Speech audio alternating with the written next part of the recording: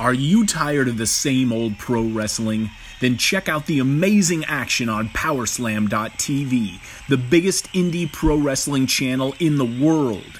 Get over 3,000 hours of the best pro wrestling events from over 100 of the biggest names in the industry from over 15 countries around the globe.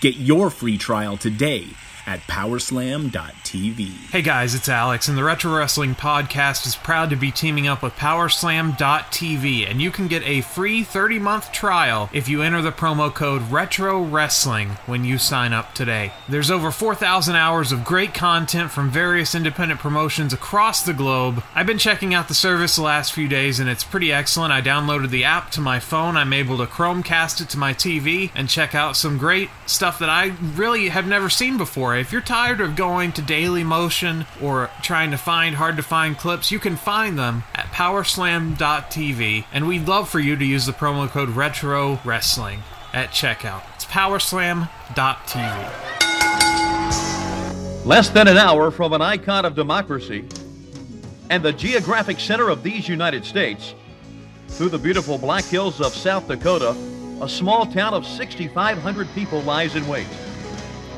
Since 1938, enthusiasts have gathered here for something more than just riding a machine between your legs. It is known simply as Sturgis, the motorcycle rally of the world.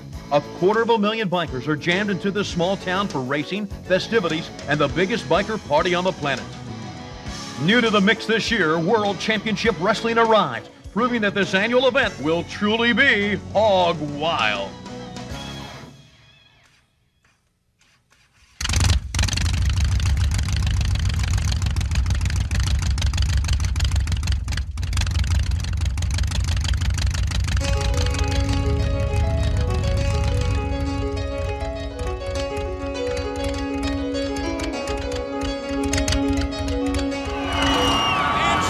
Is alive with the sounds of Harleys and alive with World Championship Wrestling. Ladies and gentlemen, welcome to the Black Hills of South Dakota. Welcome to the 56th annual Harley Rally. 250,000 bikers are here, and World Championship Wrestling is here for WCW Hog Wild. Hey! So tomorrow.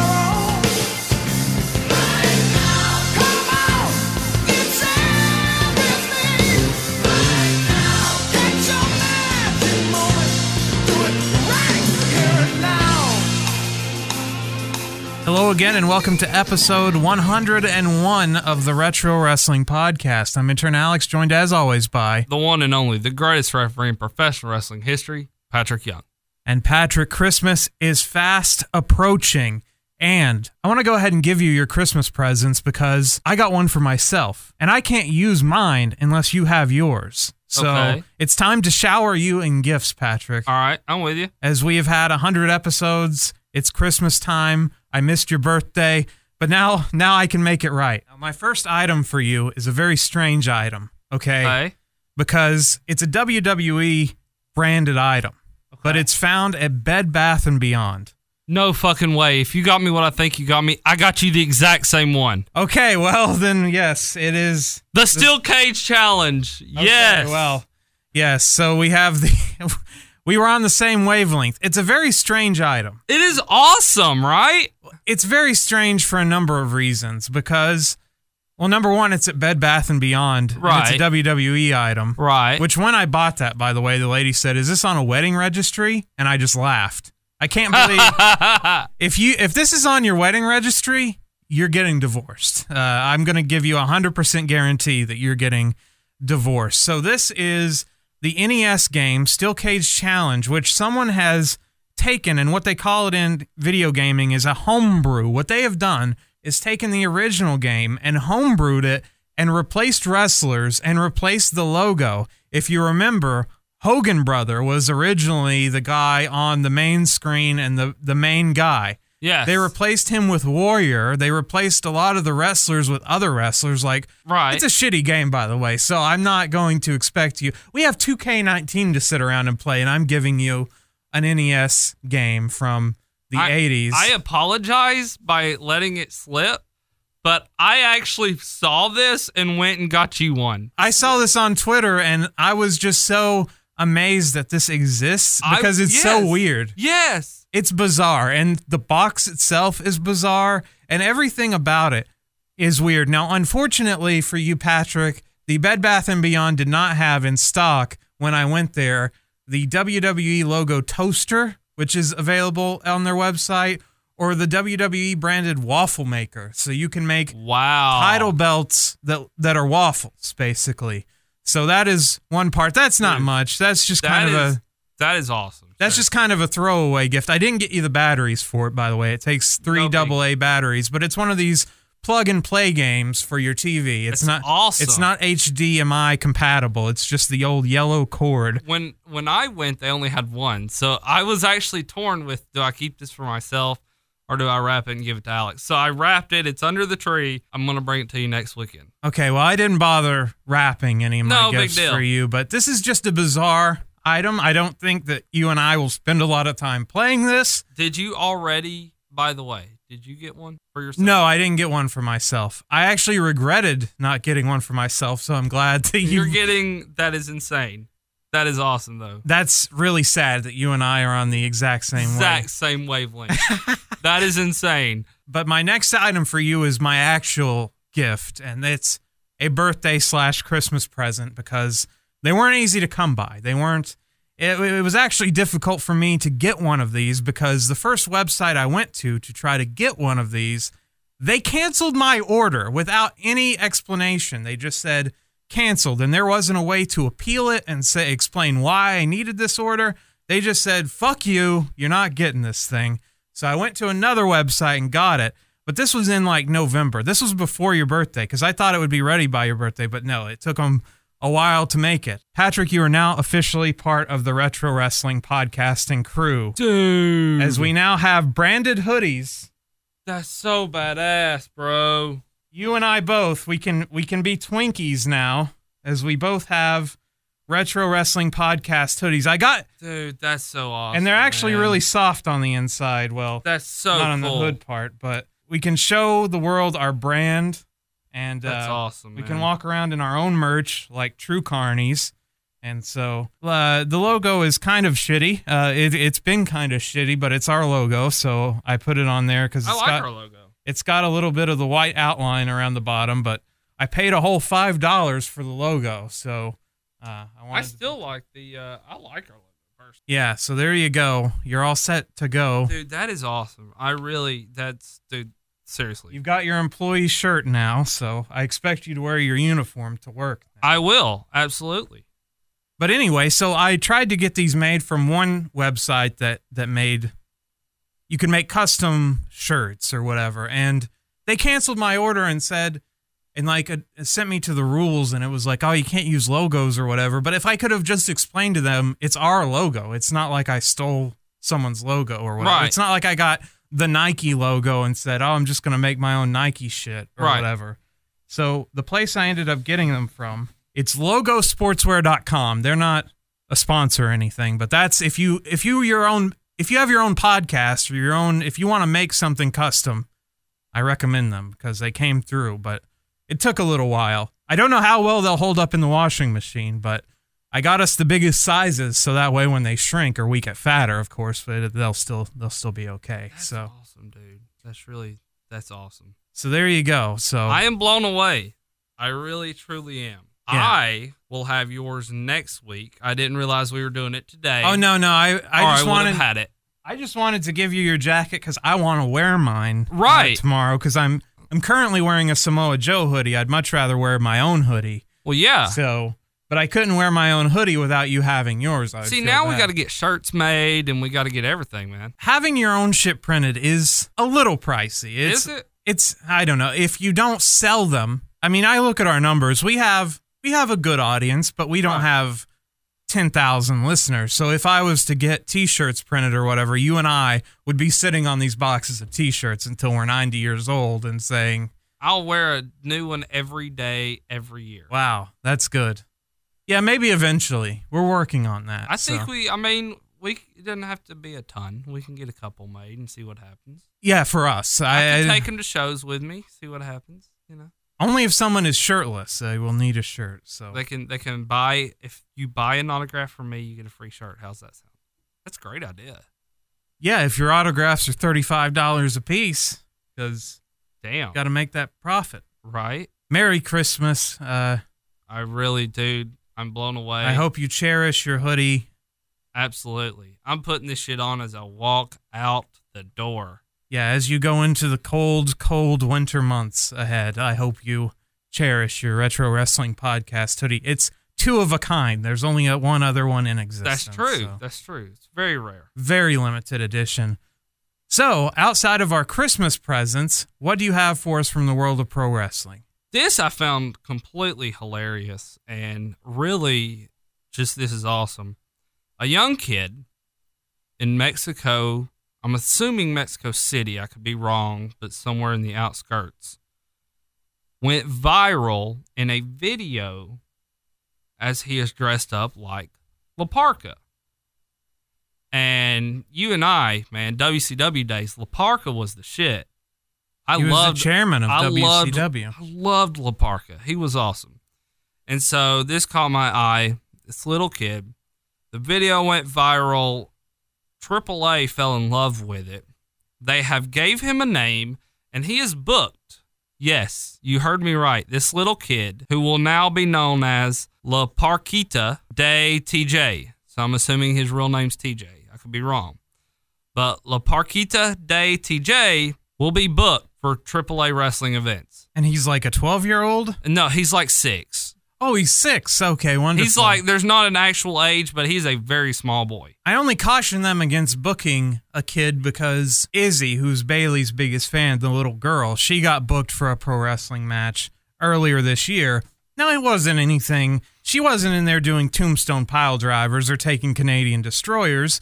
She did a stupid match in the middle of an indie wrestling ring.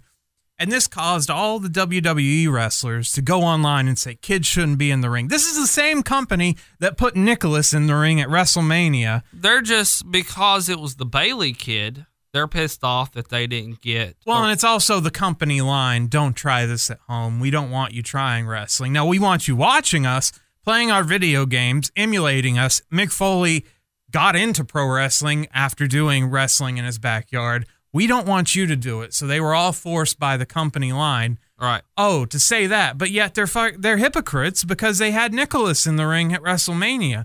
Look, kids in the ring, as long as there's nothing crazy going on, I don't see a problem in it. It's every kid's dream to be a pro wrestler if they're a pro wrestling fan. Exactly. There's absolutely nothing wrong with it. This 6-year-old kid is not going to be booked to take a razor's edge onto a table. He's going to be in the ring for a comedy spot for 15 minutes or whatever. Right. It's going to make his day. He's going to move along, and that's fine. I just don't see a problem in this. I don't either. I think it's really awesome because he has a creative handmade La Parka Halloween costume, I'm assuming. He's a La Parka cosplayer. He loves La Parka. It really, it is to the T. That's what's crazy about it. So he's put a lot of effort into this, and now he's getting to reap his, his benefits and get his reward for showing how true of a fan he really is. So I just, kudos to him, man. It's awesome. No, I think it's nice for wrestling companies, indie companies, or the WWE to reward. This is their target market, because if you can get a kid to like wrestling young, he's probably going to stick with it, or she's going to stick with it. Right. So I just don't see the problem in it. As long as you're not doing any, flaming table spot, you're going to be fine. So whatever. People that shit on that, you can't give up one segment in your indie show to put a kid on there, whatever. We waste so much time in wrestling doing other crap. So good for this kid. Good for the company that's booking him. It's nothing but positive attention, and younger people really love social media influencers is what they're called. But, YouTube stars. People don't take in television like we did. People aren't just limited to cable TV or network TV. Right. And so kids that have all this free time fall in love with these social media stars. And to take someone that other kids might recognize and put them in the ring or put him on your show, that's just smart great. business. Yeah. Like Logan Paul and Jake Paul, these are people that I have no idea what the fuck they do. PewDiePie, he's a video game reviewer. I've never watched one of his fucking videos, but these people make millions and millions of dollars and have millions and millions of views on their videos. Right. There was a kid in the news recently, all he does is test out toys, and he made $22 million this year because he got that many views. He's like 8 years old, and he just opens toys and plays with them on videos. But kids love this shit. So it's just good business to book someone like that. Damn, we're in the wrong business, dude. Yeah, well, if we were like if someone wanted to pay to see you open Steel Cage Challenge, I think it'd be a different world. Well, I mean, everybody would pay to see that.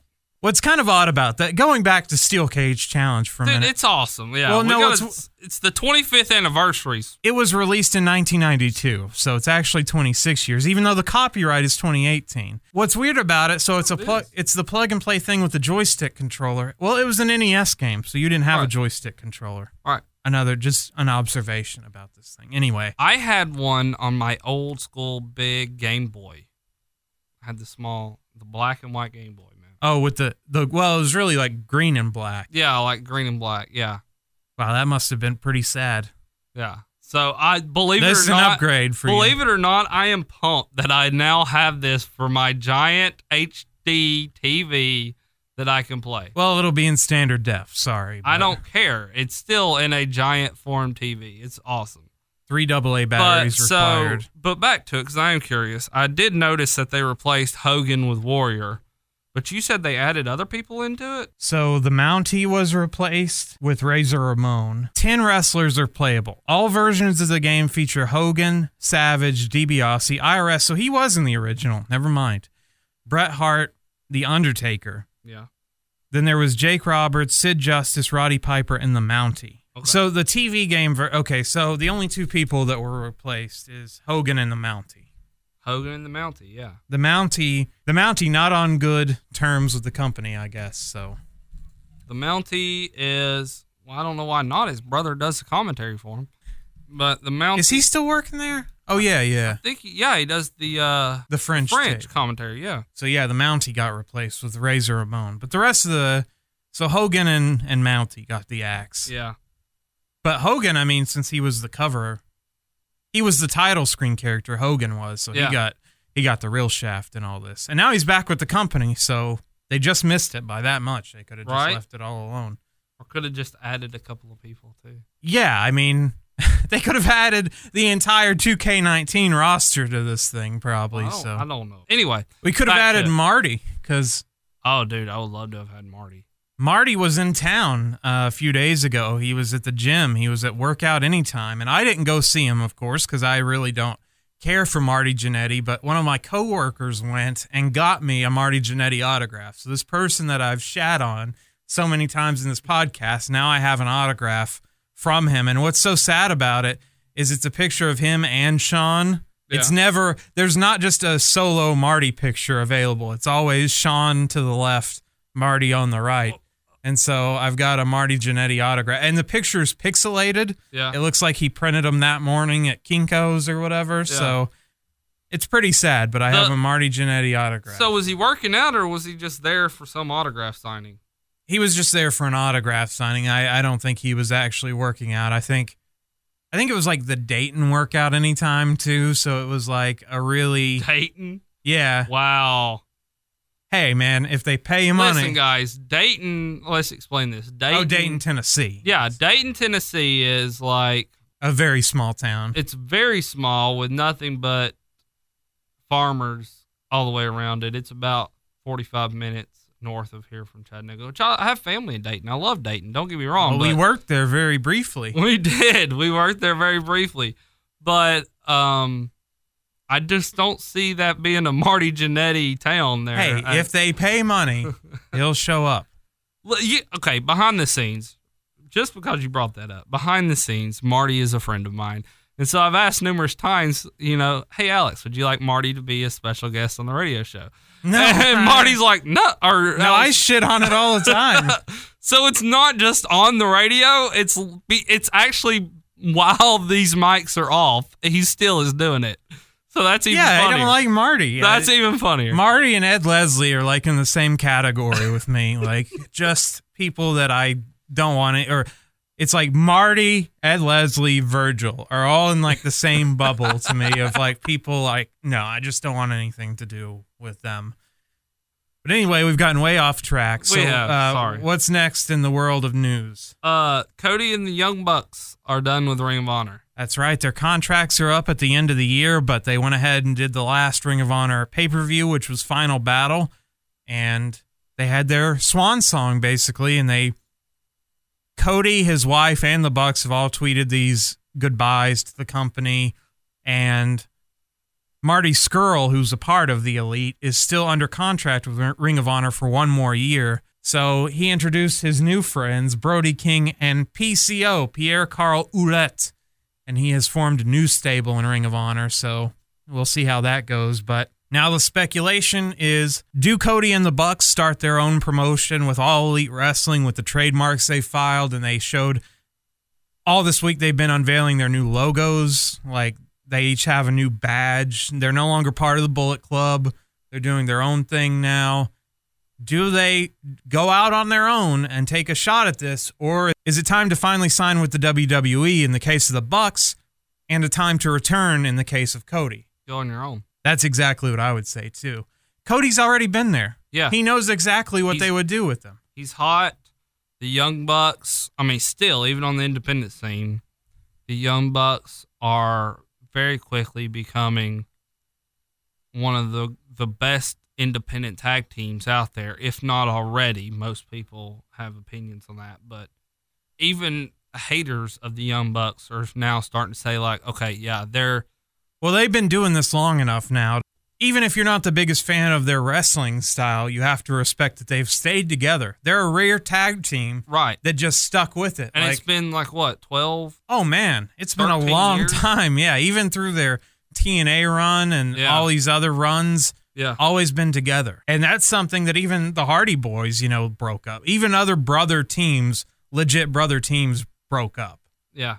So I have to really respect them for that because, like I mentioned to you before in numerous other episodes, I like tag teams that stick together. Right. That are actually, like Hawk and Animal together is what I liked. When they were separate, when Hawk was doing singles matches and when Animal, after Hawk passed away, was doing singles, I was like, I have no interest in this. Right. So I just really admire them for keeping that together and knowing that their brand is a tag team. It's not bad to be in a tag team with somebody. Well, that's the thing is, you and I discussed it as well, is the Midnight Express will always hold a special place in my heart. And I love that Bobby Eaton went out of his zone, and it was great. But, Bobby Eaton and Stan Lane, or Bobby Eaton and Dennis Condrey, were just that awesome. And the Rock and Roll Express. Right, when Richard Morton was on his singles run, it just wasn't the same. It wasn't. I mean, literally, Ricky and Robert, that's the whole premise of what they are. I mean, I'm trying to figure out a better way of putting it. I get it, sort of, that you want to have a singles run or whatever. Right. But if you know that if something's working and it's working really well, why would you step away? Yeah, why would you step away from it? Right. Don't fuck with it. Yeah, exactly. In the case of the Hardys, I think Jeff Hardy actually had a great singles run and is a great singles wrestler. I think both did, because Matt went out and did version 1, and then Matt also come back with Woken and Broken as well. Sorry, Broken. And so, well, they're both Woken is the WWE version, but yeah, he was able to reinvent himself. It took him a little longer to find his own identity. And that's the thing, like the Dudleys. Edge and Christian, I understand, like to a certain degree. I actually like them kind of better together. Most tag teams, it's hard for me. I think the Hardys is one tag team that of course, the Rockers, Shawn Michaels, is Shawn Michaels, Bret Hart, Jeff Hardy, Bully Ray. There's been a lot of great single stars to emerge from tag teams. Right. But then there's also a lot of tag teams that broke up that, like the New Age Outlaws, even though that gimmick got stale, when they both went out on their own, they just never found the same success. Yeah. For whatever reason. And one man wins the King of the Ring and still can't get success. So it was. Yeah. But I think Road Dogg found his niche, though, in the hardcore division. Yeah, but they gave up on it so quickly. Very quickly, yeah. You said the Outlaws, but I was going to say the Smoking Guns. So that's what's even funnier is because they break off. Bart did shit, and Billy's like, I got to get back to a damn tag team. Billy's like, I got to get back to another tag team because if not, I'm screwed. And so it was... That's true, man. He did actually go to a lot of tag teams. He did. Same with Buff Bagwell, really, for most of his career. Although vicious and delicious. I'm sorry. Him and Norton, it's great. Well, on the show tonight, when we review Mr. Scott Flash Norton's match, I'm not going to have very good things to say about it, but I don't know that I can even cite an example of a tag team that just never broke up, that just kept going forever and ever. Like an actual tag team, or are you talking about like two guys that come together, ran for a really long time, and then broke up? No, they just stayed together. I mean, the Young Bucks have pretty much just stayed together. Yeah. I guess, well, they've even had singles runs. I was going to say the Briscoe brothers in Ring of Honor, but one of them has had a title run. Yeah. Maybe Public Enemy. I would probably say Public Enemy. Public Enemy. That's a really good. The Pit Bulls for another one. Oh, right. The Pit Bulls until, unfortunately, yeah, one passed away. Most of those ECW teams stuck together a really long time. That's true. That's very true, yeah. That's really all I can think of. I'm sure we can think of more with more time, but... Well, here you go. Primo and Epico. Yeah. Well, of course, High Voltage. Well, no, even they broke up. Yeah, they broke up. Because Kenny Chaos teamed with Rick Steiner. Even the Steiner brothers broke up. Skull and 8-Ball. Ooh, that's a good one. Yes, the Harris brothers were always together. Always. That's all I can really think of. Yeah. Wow, you can probably on one hand name the greatest tag teams that ever broke up. If we've missed any, please feel free to message us and let us know. The Young Bucks now and Cody, I think they should, I'm with you. I think they should run on their own. Well, especially because Cody's already been there. He knows what's going to happen. You've seen the results of people that have been called up on the main roster in the past couple years. Hasn't worked out too well. Now, if Cody went back, he would probably skip NXT. So would the Bucks, because they're all getting up. They're not exactly young anymore. Everyone's getting up there in age.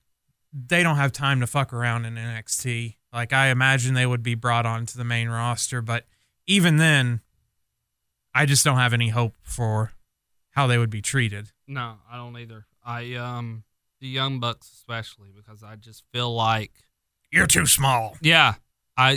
You took the words right out of my mouth. You're too damn small. I swear I thought that's what he was going to say. Good example. So this past week on SmackDown, Daniel Bryan fought Mustafa Ali. Now, Daniel Bryan isn't exactly a giant, but here comes Mustafa Ali, and he calls Mustafa Ali a little man, and then they have a match. So that's the kind of mindset this company works in, is like, if you are even a foot taller than the other person, oh my God, you're little. You're a little bitty man. Yeah, I agree. And if it wasn't for Eddie, unfortunately, passing away, Ray would never have had a world title. That's my problem with Ray's entire career, is the way he's been treated. And we've talked about this before as well. But in pro wrestling, the idea is that the little man, David, can beat Goliath. Yeah. Because it's not like MMA. It's not like real sports where I believe in pro wrestling, I can believe that Rey Mysterio can beat Kevin Nash. Yeah. But they never treat him like that, especially in the WWE when, he's the underdog. He's always the littlest dog in the fight. Yeah. He's always fighting from behind. And then they booked him to lose to everybody. It was just awful. And so now that he's on this comeback, now that he's re-signed with the company and working this limited schedule, he's going to get treated better because he knows what's up. He knows his value out in the world, that other people think the same way as I do, that just because you're small, if you have wrestling skills, it doesn't matter how small you are. You can fight. Cody could go back and fly, I think, in regards to him running with AJ and Kevin Owens and all that. He would be more of an actual contender in my book. The Young Bucks, though, wouldn't stand it. Well, the tag team situation is so bad. I mean, based on how they booked the Revival and...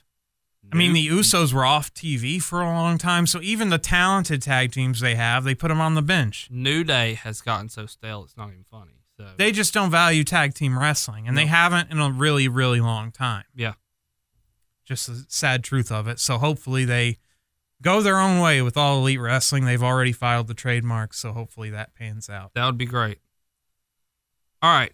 So Matthew McConaughey is doing a British TV show. Yeah, he was on the Graham Norton show with John Cena.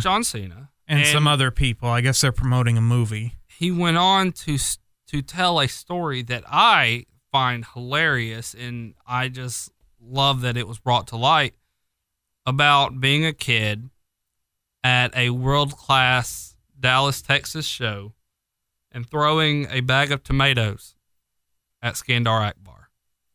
Yeah, it's awesome, and that story would have never come out had John Cena not been on an interview with him. And for whatever reason, Graham Norton was just fascinated that John Cena was a pro wrestler. And even some of the stories John Cena tells on the show are actually pretty interesting, about how he came up with the "you can't see me" thing and stuff like that, or how people think that his name is made up. Yeah. That it's not just John Cena. That's his real name. Yeah, I mean... It's no joke. Well, it's one of the few times WWE just said, yeah, your name's good enough. Right. Especially a guy named John. Because even, John Bradshaw Layfield, he's not John. He's JBL. He's not, you can't be John. Right. So it was really fascinating that they let him keep his name, as they change a lot of people's names. Him and Randy Orton's the only two I can actually think of. Well, Brock Lesnar. I mean, that's a great name anyway. Yeah. For a wrestler. Yeah, I mean, even people like Finn Balor, whose real name is Fergal Devitt, but on the indie scene he went as Prince Devitt. Prince Devitt's a fine name. Why not just go as that? No, you can't be Prince Devitt. Finn Balor. Okay, fine. Or Gunner from TNA. You can't be Gunner. That means shooting. You can't do that, even though he was a gunner in the Marines. That was the gimmick. Yeah. Now he's Jackson Riker. He just terrible fucking names given out to everybody. So John Cena, congratulations. You got to keep your name. Here's the clip of the interview, so you can just hear it yourself. Because when you were starting off in wrestling, you had a persona that, am I right, was sort of half man, half machine. Was that the idea? Yes, that's correct. Yes. This was prototype. It was awful. Yeah, so you want to try to find a persona, or here's some more inside baseball for it, a gimmick. Oh. Where it describes you as a character, so like when you walk out, people notice you, and you can describe your character. But these are not gimmicks. This is real. Well, I mean, if they work, yes. But you it's a trial and error process with a lot of errors. And my first try was the prototype, which was half man and half machine, and 100% crap.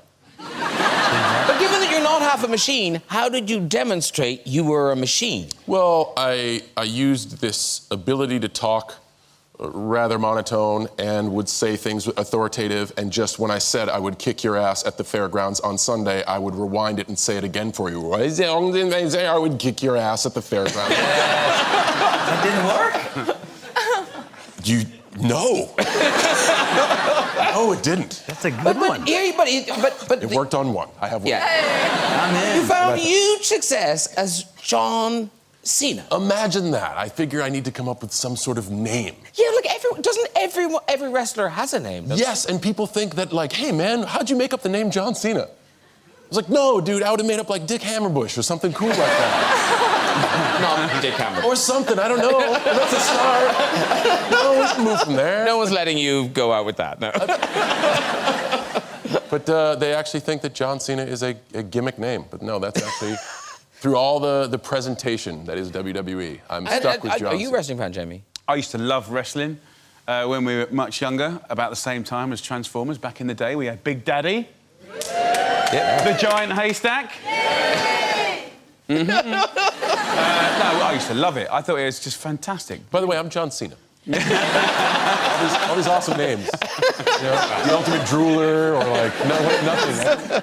And wrestlers like to have signature moves and things. Yes. And one of yours is the "you can't see me." But That's correct. Is that true? That came out of your family somehow? Yeah, I was dared to do it. So I was actually making the music for my own theme song that you just so heard and finally serenaded me to. Thank you very much.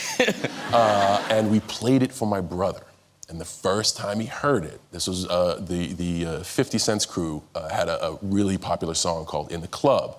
And he heard it the first time, and instead of dancing, like he was our litmus test to see what songs were good and what songs were bad, he did this. Oh my God. And I'm like, dude, what are you doing? He's like, no, everybody does this, man. Everybody does this. And I guess this was from 50 Cent's video. And he's like, you won't do it on TV. I said, what the hell do I gotta lose? What are you gonna do, fire me? Of course I'll do it on TV. But instead of doing this, I did this. And now, for 15 years, because of a dare, I've been doing this. And I'll do you one better. People actually think I'm invisible. There will be people to look at this couch and be like, why is there nobody next to McConaughey? He said John Cena would be there, but we can't see him. So, you never know. You remember Hacksaw Jim Duggins and King Kong Bundy, Yes. Skandar Akbars, and Von Erickson, Carry the Claw. Yeah. Oh, I got kicked out of Texas Hearst wrestling. We're Coliseum. talking Texas wrestling. I get kicked out of Hearst Coliseum in Shreveport for pelting Skandar Akbar with a bag of tomatoes on the 8th row. Skandar Akbar was a man dressed as a sheik that used to throw fire. Yes. And he managed King Kong Bundy, who was like 484 pounds. And remember the missing link from Parts Unknown. And Remember the green face, spit green mist? They sound really good. Good stuff. Yeah. It's entertaining. It was so much fun. And I'm John Cena. But he's got King this. Kong Bundy, Skandar Akbar. Okay, what else do you have for us in the world of pro wrestling? That's all I got, brother. By the time I publish this podcast, Vince McMahon will have made his return on Raw, and it's just like clockwork, Patrick. Anytime the ratings absolutely tank. And I thought we would see it a couple weeks ago when it reached the lowest point of all time the first time. I thought, oh, well, Vince will be on next week. No, he didn't show up the week after, or the week after that. But this past week, they did it again, Patrick. They upped their record. They had the lowest Raw rating ever. For a month straight. Really? Yeah, it's been like... Let that sink in, fans. A month. 4 shows. You start off with the lowest. And you just keep then going. You're like, fuck, I'm lower than that the next week. Fuck, I'm lower than that the next week. Then you literally hit the absolute bottom of the barrel. Like, it's remarkable they still even have a show at this point. Well, it's funny to me, if you go back and listen to our old shows, it seems like I bring this up every show. Oh, last week's Raw was the lowest rated. So, yeah, it's pretty scary when every week is the lowest ever. Yeah. Because where is rock bottom? It's like a sinking ship. Yeah, I mean, they probably got on the ratings, they probably got like a 1 something, I'm assuming. Yeah, and it also vilifies me from a few months ago when that fucker on Twitter was saying, oh yeah, Raw beat the VMAs. Yeah, okay, pal. No, it fucking didn't. You guys are fucking sinking. The ship is sinking. Yeah. And, you know, on screen, you can blame the Baron Corbin heel GM dynamic, but it's not just that. There's a lot of problems with the show. It starts with that, I think, because it's like he was booked in the main event like 2 or 3 weeks in a row. This guy can't fucking wrestle. The show we reviewed, Hog Wild from 96, I ask you the question, Patrick, is the Giant a better wrestler than Baron Corbin? It's close. You can't headline. Oh, yeah, wow. Yeah. That's scary. Now, is the Big Show better than Baron Corbin? That's the difference. I don't even think Giant put on a good performance in this Hog Wild. You can't headline a show with what we got on Hog Wild 96 every week. Well, that was Hogan. Oh, it was, yes. That absolutely. was Hogan. And I have a lot to say about that match. Well, we'll get there in a minute, but the show's been getting worse and worse, and so now Vince is going to come on Monday, and he's probably going to fire, in quotation marks, Baron Corbin from his spot, and he's probably going to bring in some NXT talent or something, because the WWE tweeted out that he's going to shake things up, which usually means roster call-ups, but, well, or it's the return of Triple H and Stephanie to the authority role, because in his mind, he might think that's the solution. That's what's missing. Right. From the show. And I saw tweets about this, about, oh, well, the crowd, if the crowd cheers for Vince, you know, they're fucking stupid because it's Vince's fault that the show's bad or whatever. But if you already bought a ticket to Raw, it doesn't matter if you cheer or if you boo or whatever. You already bought your ticket. So what does it matter? Right. You bought your ticket, so you already say, I approve of this show. So... Well, that's the thing is fans are going to go to the show. If the ratings don't show the quality of talent or the quality of show you're putting on to the point that the ratings are dropping that bad, that's what I meant by when I said, how do they still have a show? Is because I cannot believe that USA just says, listen, I'm going to have to pull you because you're taking up airtime and we're going to throw you on like midnight Saturday night or we could just show a rerun of CSI and get a million people. Exactly. So it's very... Well, it's troubling for them. What I read this week, too, is that Fox, in their contract, when they get SmackDown next year, they have in their contract that they can move that show anywhere they want to. So, yeah, they can bury SmackDown if it doesn't produce for them. With the XFL, you're trying to shop your football league to me, and I say, well, I'm going to look at your wrestling numbers. You don't have any viewers for this, so why would I think you'd have any viewers for your football league? Right. So there's some big problems there. Curious to see what Vince does on Monday, but by the time you hear this, it'll already have been done. Probably won't be much of anything. One final thing I wanted to mention, Jimmy Jacobs, who was the writer for WWE. He was a big independent pro wrestler for a while. He was a writer for WWE. He got fired when the Bullet Club did their invasion, when they showed up outside the arena and threw up the Too Sweet signs, and he took a picture with them, and he got fired. Showed up in Impact. Don't know what he's done since then because I don't watch Impact. But he tweeted out when everyone was bitching about Raw or whatever, he said it's fucking hard to write 5 hours of TV each week. Okay, well, I have a few problems with that statement because this is a pro wrestling show. This isn't a TV drama, a totally scripted show. They look at it completely wrong. I agree on that aspect. And also, with commercial breaks and everything, a 3-hour show is really around 2. Yeah, 2:10, 2:15. Okay, so it's down to that. Then the actual wrestling matches, they're not scripted out. I mean, they're given, okay, you got 5 minutes. We want you to win. You want him to lose, and this is how it's going to happen. Right. Okay, that's not right. Then you have the scripted promo parts, which there's a lot of it in the show. Let's say out of Raw, an entire hour is scripted. Yes. And out of SmackDown, let's say, because it's only 2 hours, let's say 30 minutes is actual dialogue. Right. You're telling me you can't write an hour and a half? These people are paid high dollars to come in there and do the writing. You can't write an hour and a half of TV for me in pro wrestling, where the logic's pretty simple. I hate you. Here's why I hate you. Let's have a match. Yeah. It's very simple. You overcomplicate things when you Vince Russo it, when you try to make it deeper than it is. When you have Dean Ambrose and Seth Rollins is a very self-explanatory feud. Dean Ambrose didn't have the success of the other guys of the Shield. He was bitter and jealous. But instead, you turn that into him dressing up like Bane, coming out complaining about the fans smelling bad, hating the fans. Seth Rollins asks him, why did you DDT me? Why did you turn your back on the Shield? And here we are, a month after it happened. We still don't fucking know why. Yeah. If you can't answer basic questions, it's good guys and bad guys, even though Vince, in the attitude of good guys and bad guys is passé. I don't think Vince, and I could be completely wrong, I'm just going on a limb here. I don't think Vince approves everything anymore. So as a writer, I'm thinking, okay, I'm not going to let him speak yet because we can draw that out and into another match or another pay-per-view. It's like, here's why I did it or whatever. But at the same point in time, they don't understand, writers anyway, don't understand true fans. The short-term attention of one specific topic or rivalry or whatever, you get 3 weeks. If you dilute it more than that, I don't even remember what we're fighting about by the time we actually get to the match. You get 3 weeks.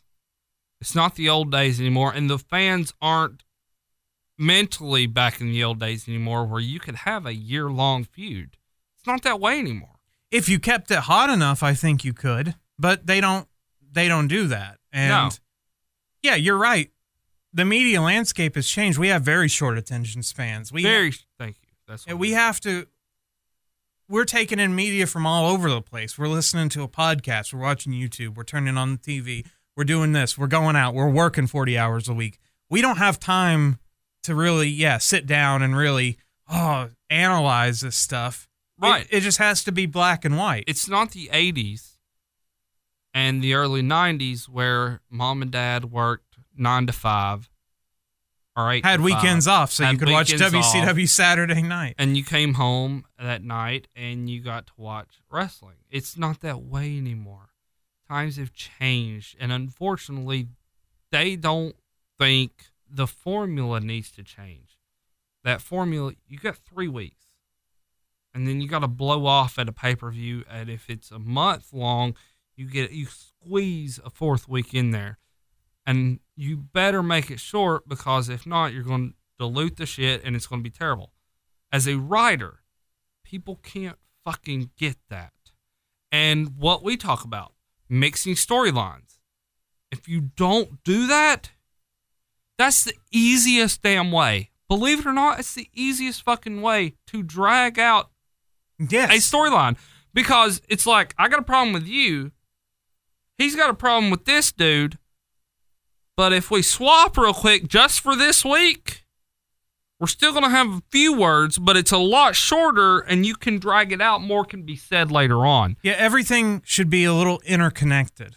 If they don't do that like they used to, that you get 3 weeks. Like, I don't understand what process they're thinking of or how they're going about this. They really, really need help. And I'm sorry. I blame the fact that they went and started getting like Hollywood writers. What you said is about 3 weeks. Okay, well, that's for the first match. The formula we've come to expect out of pay-per-view matches, 3 matches between these guys. Right. And the third one is the actual final. It's the blow-off. And so what the writers, I think, do is they think for that third match down the road.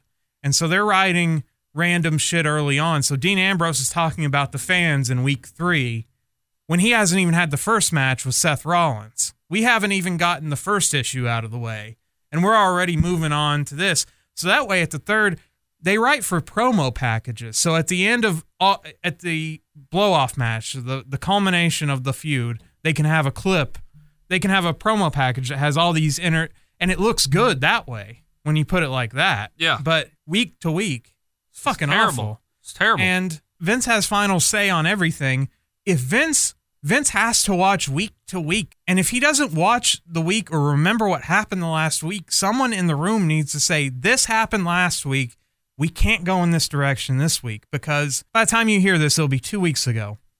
So they had Ziggler and McIntyre, who were this pair, a tag team, heels, together, 3 months. They blew off that entire thing in one commercial break. They turned Ziggler face in one fucking commercial break. That's fucking bullshit. Like, because they were a hot tag team. Well, Ziggler was really there to serve as, a heater basically for Drew McIntyre, because they had protected Drew McIntyre very well. So Drew McIntyre does his in-ring segment, and Ziggler gets upset that he wasn't invited to it. Commercial break, they have the match. Ziggler beats McIntyre. McIntyre hadn't lost on main roster TV ever, and he fucking beats him. Right there. That's fucking stupid. That's bad writing. And for Jimmy Jacobs to say, oh, you think it's fucking easy to write that? I don't think any wrestling fan that had paid attention to the show would have written that. We know the premise of pro wrestling. Right. If you have that, and I understand a lot of these writers go to ideas with Vince and he overrides them or he changes shit. Somebody's got to say no. That's when the Attitude Era was working and it was Vince Russo and McMahon. I'm sure Russo spoke up to him and said, no, we have to do it this way. And vice versa, McMahon said to him, no, Vince, we can't have a reverse battle royal with pinata on a pole and all this stuff. There was give and take on both sides. And I think what it's become in the last several years really is Vince just says, this is how it is. And he's just got a bunch of yes men around him and they say, okay, well, I like having a job, so I'll do it. I consider it also to be, he does have Triple H that he bounced stuff off. I know, but if you look at the program that Triple H is running in NXT, it's a much better product as far as storytelling goes. I do think there's a little turmoil between the two as to, well, listen, I'm the boss. I'm the CEO, damn it. You're just whatever the fuck his true title is. I think that's actually really going on, because if it wasn't, there would be no other way to explain the shit that we're having to do. Well, and one reason to think that is because when you analyze all the people that came up from NXT, they've all pretty much been shit on. Every single fucking one of them. Yep. Nobody's gotten their fair fucking shake, for the most part. Those Shield guys, they were in Florida Championship Wrestling before NXT was Triple H's. And then everybody Triple H has sent from NXT up to the main roster. Balor was doing great till he fucked up his shoulder. And then, shame on you. Get hurt. You're a pussy. And then now all of a sudden he's on a downward spiral. The Revival, Samoa Joe. Here's a world-traveled veteran. Yeah. Who should have just skipped NXT entirely. He just comes in to lose. Even though he's probably the best promo they have, one of the best promos they have, even with the scripted shit. So it's just everybody that goes up there. I don't know what it is. And I think Jimmy Jacobs simplifying it by saying, oh, you think it's easy to write, or writing TV is hard. Well, yeah, it's hard no matter what. Your job is hard no matter what it is. You can be pulling auto parts in a warehouse. Your job is hard. I'm not saying that writing TV isn't hard. I'm just saying you can do it successfully, especially when it's pro wrestling, when it's not a scripted TV drama. If you don't have true fans of the sport of professional wrestling doing your writing, you're only getting some random ass people from Hollywood who make movies, which is what it's become. Really? Well, look at their WWE studio movies. They're fucking awful. Yeah. And so you're saying, more of that, please, on my main product. Yeah. There's so much shit I would change if I was given 24 hours to just do what you think that's going to get us back on board. And I'm not somebody that thinks that everything they did in the Attitude Era or everything they did in the early 90s when wrestling was booming. I'm not saying everything they did was great. No. There's plenty to nitpick about. Yeah. But it was They might have had some down shows, but they had a shit more up shows than what you're having right now. For the most part, storylines were easy to follow. Even a storyline as stupid as Val Venus getting his dick chopped off was easy to fucking follow. And you know what's stupid about it, though? Is it's still remembered today as a great storyline. Why? Because it's funny as hell. It's no matter as bad as it is. Those are awful storylines. They're horrible, but they're rememberable. Because from week to week, something happened. So Val was fucking around with the girl from Kaientai or whatever. And he gets his dick chopped off. It makes sense. This went from this to this to this. That's exactly all it built. And it ended up with John Wayne Bobbitt saved his dick. The Daniel Bryan and Miz feud. Right. That never really, they had some matches here recently, but that never really got a big payoff. And they had it right there. They had it sitting in front of them. Yeah. A real-ish moment that was totally generated without a writer. Right. Just dropped it. They just had a couple of matches. Not even a blood feud or anything. And you don't have to have 1,000 writers. You have like 2. Too many cooks in the kitchen. Yeah. Honestly. Yeah. Because if we're sitting around a round table and it's my job I'm going to feel pressure to say something, even if I don't need to say something. So if you pitch an idea, I'm going to sit across from the table and say, well, maybe if we did this, just so I can ring in so it looks like I'm doing something. And from that, we get a shitty idea. It's like telephone. Yeah. It's like the kids' game that they used to play on the playground and all that shit in school. Telephone. You tell someone, here's a good idea. This guy passes it over to this girl who types it up, who says, no, we need to who sends it to this guy. He says, we need to make corrections. He sends it to this other guy to make corrections, then sends it to this woman. This woman finishes it up, then sends it to the talent, and the talent's like, what the fuck is this? That's not what I was told in the meeting the other day. Yeah, all the stuff, going back to my example of Dean Ambrose and Seth Rollins, did you happen to watch that Chronicle of Dean Ambrose? Did you happen to see that on the network? Not yet, no. So that network special, it was mostly out of character, but some of it was in character, but it wasn't scripted. It was just Dean Ambrose. Being himself. Yes. Yeah. That gave you more of the story and the breakup of the Shield than anything they've done on TV. And that was on the network to whoever just happened to see it. So, and it was unscripted. Well, they probably gave him bullet points. Said, you're turning heel tonight. Here's what you're saying. Here's what's going to happen. Here's what we need you to hit this mark, hit this mark, hit this mark, knowing full well that in this town, at this pay-per-view, you and him are having a blow-up. Go. We've talked about this before, but, I mean, they don't even allow him to do that most of the time. So no, and it's ridiculous. Why did Talking Smack and The Miz and Brian work so well? Because it was on the spot. It was off the seat of your ass. It was a skid mark under somebody's trunks. And it incorporated storyline and with hints of realism. Yes. And that's all it takes. That's all it fucking takes. Just point out real things. Don't be Baron Corbin in an office telling an entire 3 paragraphs of why this has got to happen this way because and then he'll plug a network show and then even if they go out there and fail, then at least you know that person's not very good at their job and we can get someone else in here. Right. So if Titus O'Neil goes out there and fucks up on the mic, which is what he would do if he ever got to ad-lib on the mic, you just say, okay, well, we'll just put someone else in that spot. Because how do you ever know if anyone's good at anything if you just say, you have to do this? And you learn on the indie circuit. If you were my booker right now and you said, hey, you're not reffing tonight, I'm going to have you manage. Or, hey, you're going to be working tonight. Here's who you're taking on. Here's what's going to happen.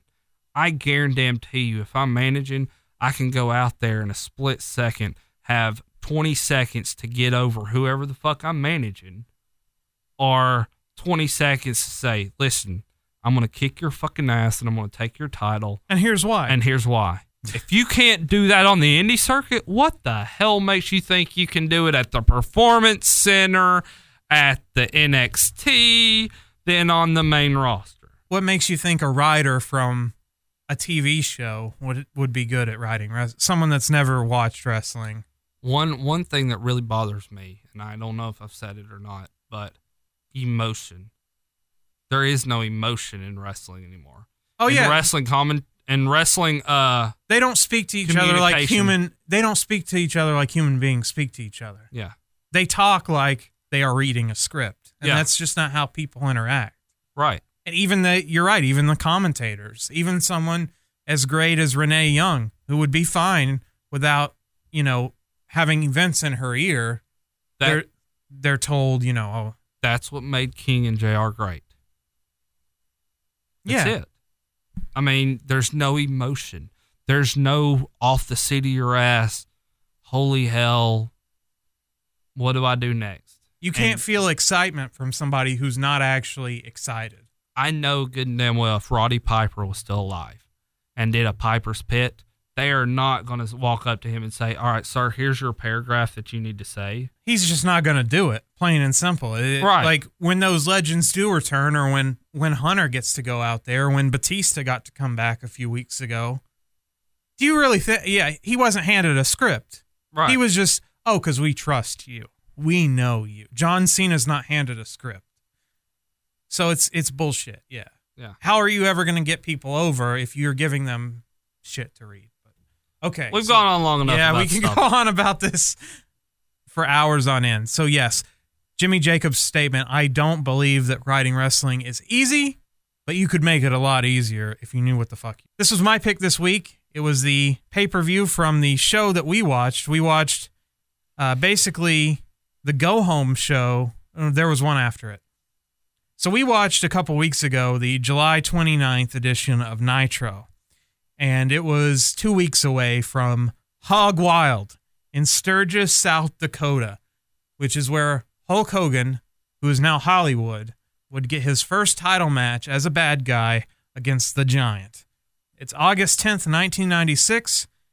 It's Sturgis. It's a motorcycle rally, 5,000 people in attendance, and $0 from the gate, Patrick, because we just gave it away. We just set up a wrestling ring, As much shit as we give WWE, they're not this fucking stupid.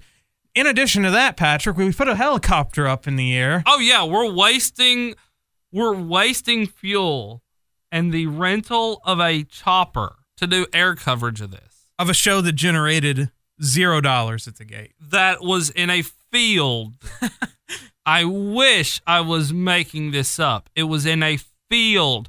You know what's really sad though is on the hard camera of the ring, that hill on the back, and you're seeing Cars. like old Plymouths and vans. It's the parking lot. You're seeing like raper vans and all kinds of shit. All these old 80s and 90s vehicles, some even 70s vehicles, all right up there lined up in the parking lot. That's the main shot of the show. That's the main hard camera shot. Now, unfortunately for us, the network doesn't have the Saturday night, which this aired on a Saturday, which I do think is a good idea. So they had a good idea there. I think all pay-per-views should be on a Saturday. When we're recording this, TLC is tonight. It's a Sunday. I can't stay up and fucking watch that shit tonight. No. So it's got like 13 matches on it, by the way. Good Lord. So anyway, Saturday night from 96, we missed Public Enemy defeating Rough and Ready, which was Dick Slater and Mike Enos.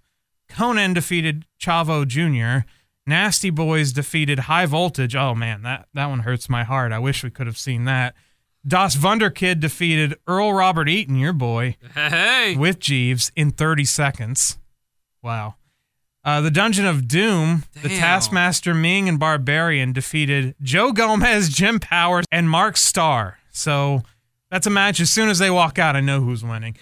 David Taylor defeated Mr. JL. Jerry Lynn, how about that? In 2:37, DDP defeated The Renegade. And then in our main event of Saturday night, we missed Arn Anderson defeating Hugh Morris in 40 seconds. So Arn is fine after that vicious attack with a baseball bat. No ill effects. Arn hits a DDT. He hits a spine buster, 1, 2, 3. I guarantee you that's the 40 seconds. Well, Hugh Morris would get used to losing in 40 seconds, as he would be Goldberg's number one a year later. So, the laughing man, Hugh Morris. Tagline for Hog Wild, ain't no easy riders here. And also, problem with the cover art, it's Hulk Hogan. It's red and yellow. Yeah, they didn't bother fucking changing that at all. I mean, they probably had it. That was in advance. Yeah. Also, when the Giant came out tonight for the main event, so they shot some fireworks at the end of his entrance. Yellow and red fireworks. So, yeah, they didn't get the memo. They spent all the money on it, and they're like, yeah, we're shooting this shit off. Yeah. But I love, this is the first from Sturgis, right? Oh, yes. This is the first, last, and only Hog Wild, as it would be. It would become Road Wild. But this is the first pay-per-view from Sturgis, South Dakota. Yeah. South Dakota, which would go on to become a yearly event. We didn't give one pay-per-view away. We didn't lose enough money the first year, Patrick. Yeah. We got to do this shit every year. This is all because Bischoff and his friend Sonny Ono are very big motorcycle enthusiasts. So, of course, they want to hang out in Sturgis. Now, in a way, it was a good idea that they went here, more or less. I know they lost a ton of money several years in a row, but this was the pay-per-view that they eventually got Jay Leno to show up at. And that's right. He's a huge Motorhead aficionado, motorcycle guy. He's a gearhead. With a motor, yeah. Motorcycles or old cars. So if this wasn't in Sturgis in 98, I don't know that they're getting Jay Leno to show up because he was going to be there anyway. But think about what you're saying. We need to waste millions and millions of dollars to get one guy to show up one time. To have Hulk Hogan sell a wrist lock to Jay Leno. I don't think that was that bad. No, dude, that was bad. I don't think it was that bad. If you remember that match, Kevin Eubanks, the band leader, he's the one that actually did most of the work. He was the one that hit the diamond cutter. He was the one that did all the work. Right.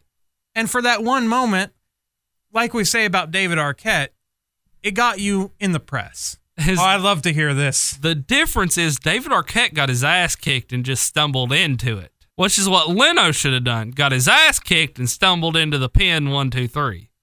Then I could be like, hell yeah, it's great to have Jay Leno in the ring. No.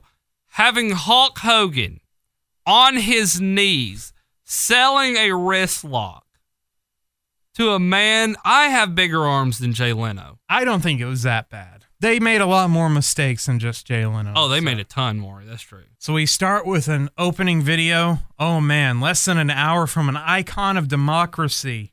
Of course, Mount Rushmore, just less than an hour away. Right. Just imagine it. Well, we don't have to imagine it because they show us picture. This small town hosts the biggest motorcycle rally in the world. Don't you want to set up a ring and have the hard camera be looking at Mount Rushmore? That would have been dope. That would have been badass. That would have been better than sitting and looking at parked cars. I guarantee you. That's one thing we can agree on. Start up your Harley Davidson, and then they play a ripoff of Van Halen's song Right Now. It's like, do-do-do-do. I'll just include it, but they play. This is the first time they play this ripoff version of Van Halen's song Right Now. They do it also in the montage of the wrestlers driving to Sturgis from the Mall of America for some reason. Okay.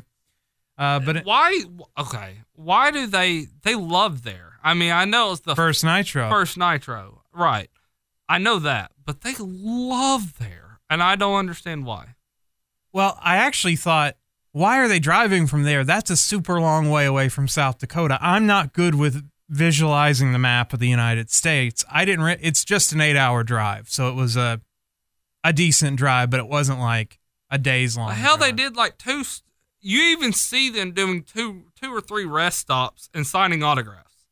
Yeah, and it's not the biker gangs in town. WCW. It's not like Scotty Steiner doesn't have a shirt on. It's not like don't get me started on that. But it's not like on a motorcycle. That's smart. It's not like they stopped and got gas at this gas station. Oh man, I just ran into Sting and Scott Steiner and Rick, and look at all these guys. No, they set up and actually had police and barricades and and a table for these guys to sit at with custom already printed 8x10s. This shit was set up for them to ride in. Hey, while I'm signing autographs, for 2 hours or whatever, go put oil, go check the oil, go put gas, everything in the motorcycle. Oh, sorry, folks, you didn't get an autograph. You gotta have to drive the rest of the way because we gotta go. Then we go to the first helicopter shot of the motorcycle rally as Tony Schiavone welcomes us to Hog Wild. Now, they changed the name because hog is not looked upon as a good phrase in the motorcycle community, turns out. They don't like that because I remember an episode of Bar Rescue a few years ago. John Taffer goes to this restaurant and it was called like Hog something. And he got him to change the name because people that ride motorcycles don't like the term hog. So that's why it was changed to Road Wild, which is an even worse name. Why not call it like the Stampede in Sturgis? Why not call it something different? Why does it have to be about the damn road? I like that, Stampede in Sturgis. Yeah. Well, I guess I was too close to Canadian Stampede, so no, I can't do that. Or something in Sturgis. I don't know. Spring Stampede, that's why. Oh, that too. Yeah, they were already using the Stampede. Something other than Road Wild. The road is not wild. The road is pretty calm. The people are wild. The road is paved. Dusty, Tony, and Bobby have their motorcycle gear on. Oh, you know where I'm going. Dusty had the shortest fucking pair of cutoff jeans I have ever seen on a man. No, the person that bothered me was Tony and his fucking fake tattoo. This really fucking bothered me. And at first I thought it was real because he's standing there and I'm like, holy shit, Tony has this fucking huge tattoo. Who would have known? And he looks so out of place wearing his fucking WCW jean jacket with the arms cut off. And we'll find out how much this fucking jacket costs later in the show. You're not fucking cutting off the arms of this motherfucker. Like he looks so out of place with his little biker hat. Tony always strikes me, and we could have gone and seen Tony Schiavone and Conrad doing their podcast in Nashville. Really? Yeah, they were doing What Happened When, which is his WCW podcast. He always strikes me as someone that doesn't like pro wrestling, really. Like, he feels deep in his heart, he feels like he could be a great play-by-play like baseball announcer, which is what he ended up doing, was like minor league baseball announcing the past few years. So to see him actually get in character, I'm sure he fucking hated Eric Bischoff for making him put this shit on. Like, he looked way more out of place than Dusty. Dusty, I could buy, would maybe wear this shit because Dusty's style is so fucking crazy. It's true. I can maybe buy that. Tony looked way out of place. Bobby looked fucking awesome because he didn't buy into the fucking He's like, I'm not doing that shit. He had a black suit on. He looked fucking fine. And even for the start of the first match, as they're walking out, they're giving Bobby a bunch of shit like, hey, where's your get up? Where's your, and he's You're like, not in the spirit. Yeah. He's like, I'm not wearing that. It's like, it's great. Now, unfortunately, tonight, Bobby really fucking annoyed me tonight. He was not on point tonight. Like, oh, because he kept doing the, he got him or he got her? Every time there was an ear fall, oh, he got him. He got him. And then in the NWO matches, because he's a heel announcer, I don't think he knew how to be against the NWO.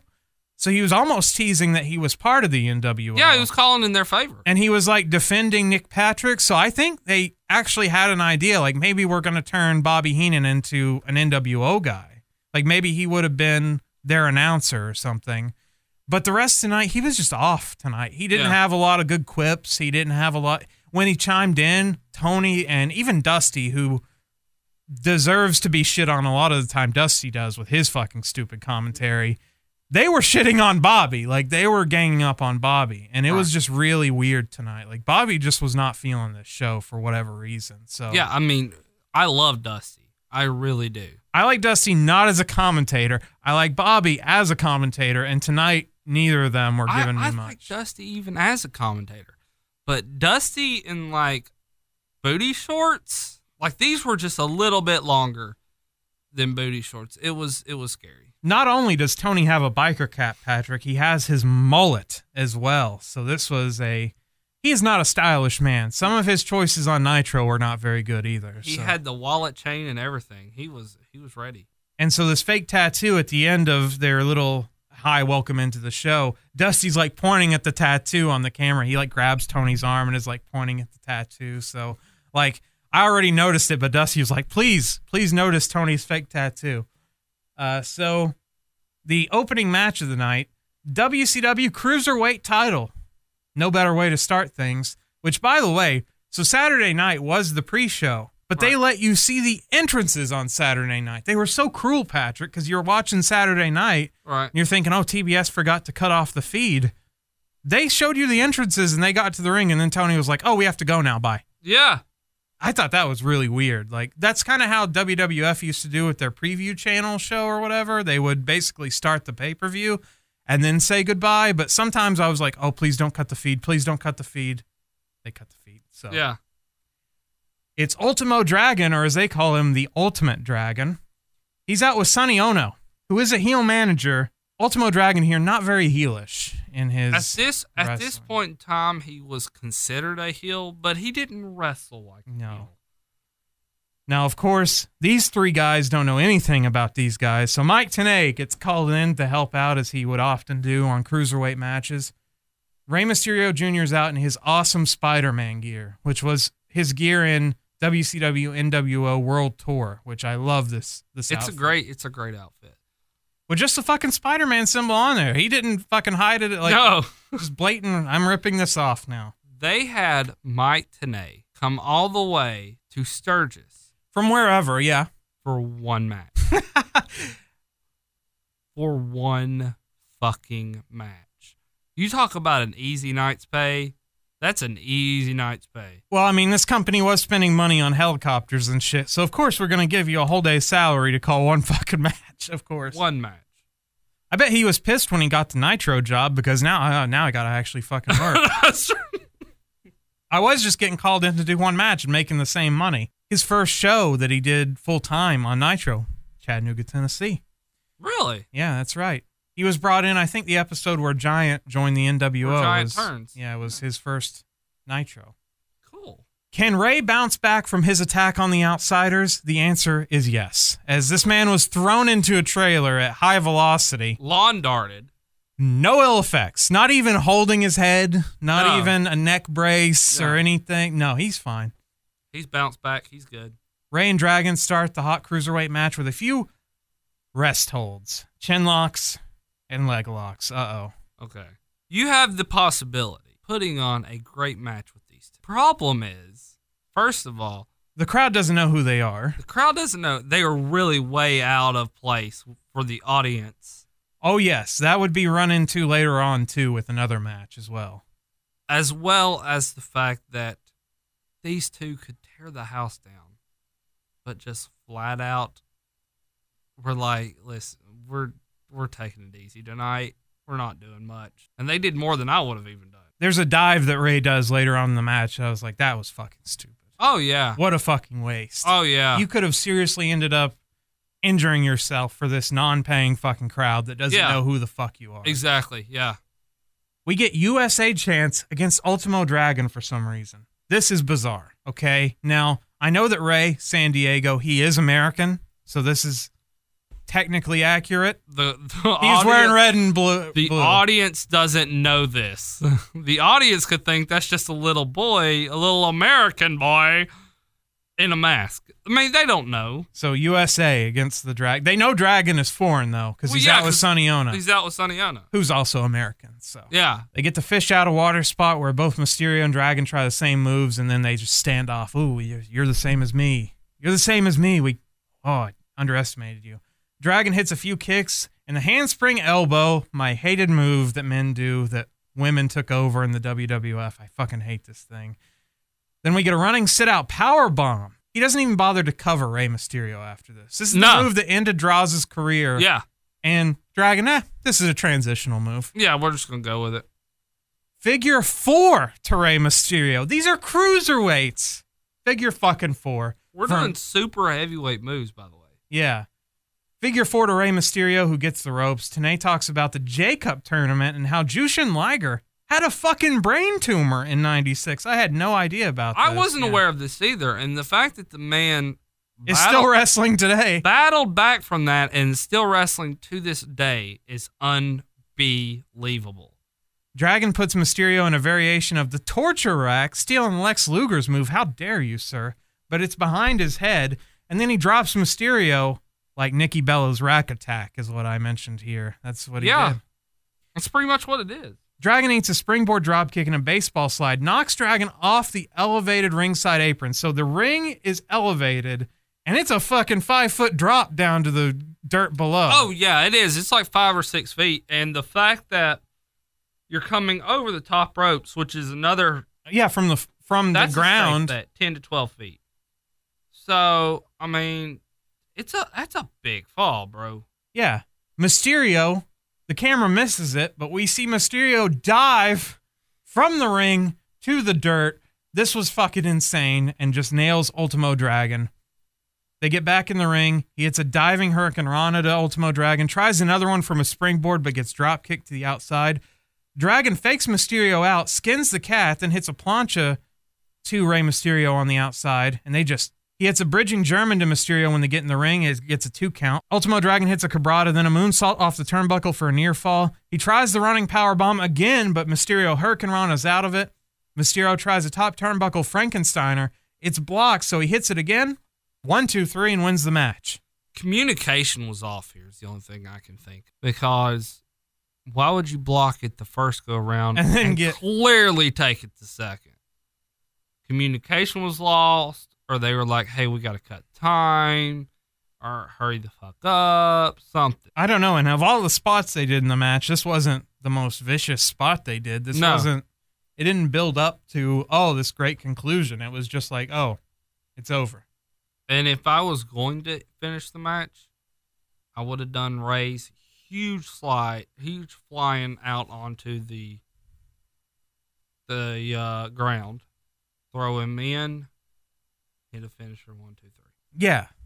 Yeah, this match went on a little longer than it should have. It didn't build properly. Right. It sort of suffers from the same thing that WrestleMania 14 match with Taka Michinoku suffers from, and that's just guys hitting their big spots and then not thinking it out, saying, we're going to build and build and build and then reach our conclusion. Right. But wrestling's hard to think about, Patrick. Apparently it is. You got to, it's hard to write For a 3-hour TV show, apparently. Mean Gene is in the same outfit as Tony Schiavone in his cut-off blue jean jacket, and he pimps the WCW hotline, which is what's the number? 1-900-909-9900. We go to the helicopter again as we get ready for, a special challenge match. When they say that, you know what you're getting. Yeah, the quality of the show plummets as Scott Flash Norton is going to take on his former Fire and Ice partner, Ice Train. Fire and Ice explode here on no build. Just, these guys broke up. Here's the match. I actually enjoyed this team as a kid. Oh, well, the team was fine. It was just two big guys. Yeah, it was two giant guys that just ran through people. They don't sell. They just win. But to put these two on this type of paper right out of the gate. Oh, yeah. This sucked the life out of this show. It was... I expect more from Scott Flash Norton, but... Oh, yeah, I really do. Scott Norton should have been able to have done a lot. So we get a big chop battle between Norton and Ice Train. Ice Train's shoulder is taped up, so Scott Norton stomps it, of course. Neither of these big men sell anything. Norton runs Ice Train's shoulder into the post. Ice Train finally hits a wrestling move, the first one of this match, about 5 minutes into the match. He hits a body slam to Scott Norton. Back to punching and kicking. Ice Train then power slams Norton for a near fall. Norton puts Ice Train in an arm bar and wins the match. Yes. That's it. To boos. This crowd that didn't pay anything for their fucking show booed this free match. Yes. You get what you fucking pay for. This is what I said about the Disney World crowd. Oh man, yeah. Don't get me started on that. These motorcyclers, they just straggled in, and now they're booing poor old Ice Train. He doesn't deserve that. No. He's a train of ice. What is an ice train exactly? I think you just described it. Now, is the train made of ice or is it just a train full of ice? Kind of a checkerboard type thing because you'll have cars that are made of ice and then behind them will be the cars carrying ice. For when the initial car that's made of ice starts melting, you got to replace it. We needed help here. So we called in our Mike Tenay. Yeah. None other than Brenton, by the way. Yeah, we're just like Tony and Bobby and Dusty. We need someone that actually knows wrestling. Exactly. To come in here and save us. Yeah. We didn't wear our blue jean jackets, though, but we do have merch now, Brenton, as we have our own jackets. They're limited pumped. 1 of 2, so. I'm pumped. Brenton's like, I want one now. I don't think that's what he's thinking at all. Is this in your Pro Wrestling Tees store? No. See, I told you. Pro Wrestling Iron-Ons?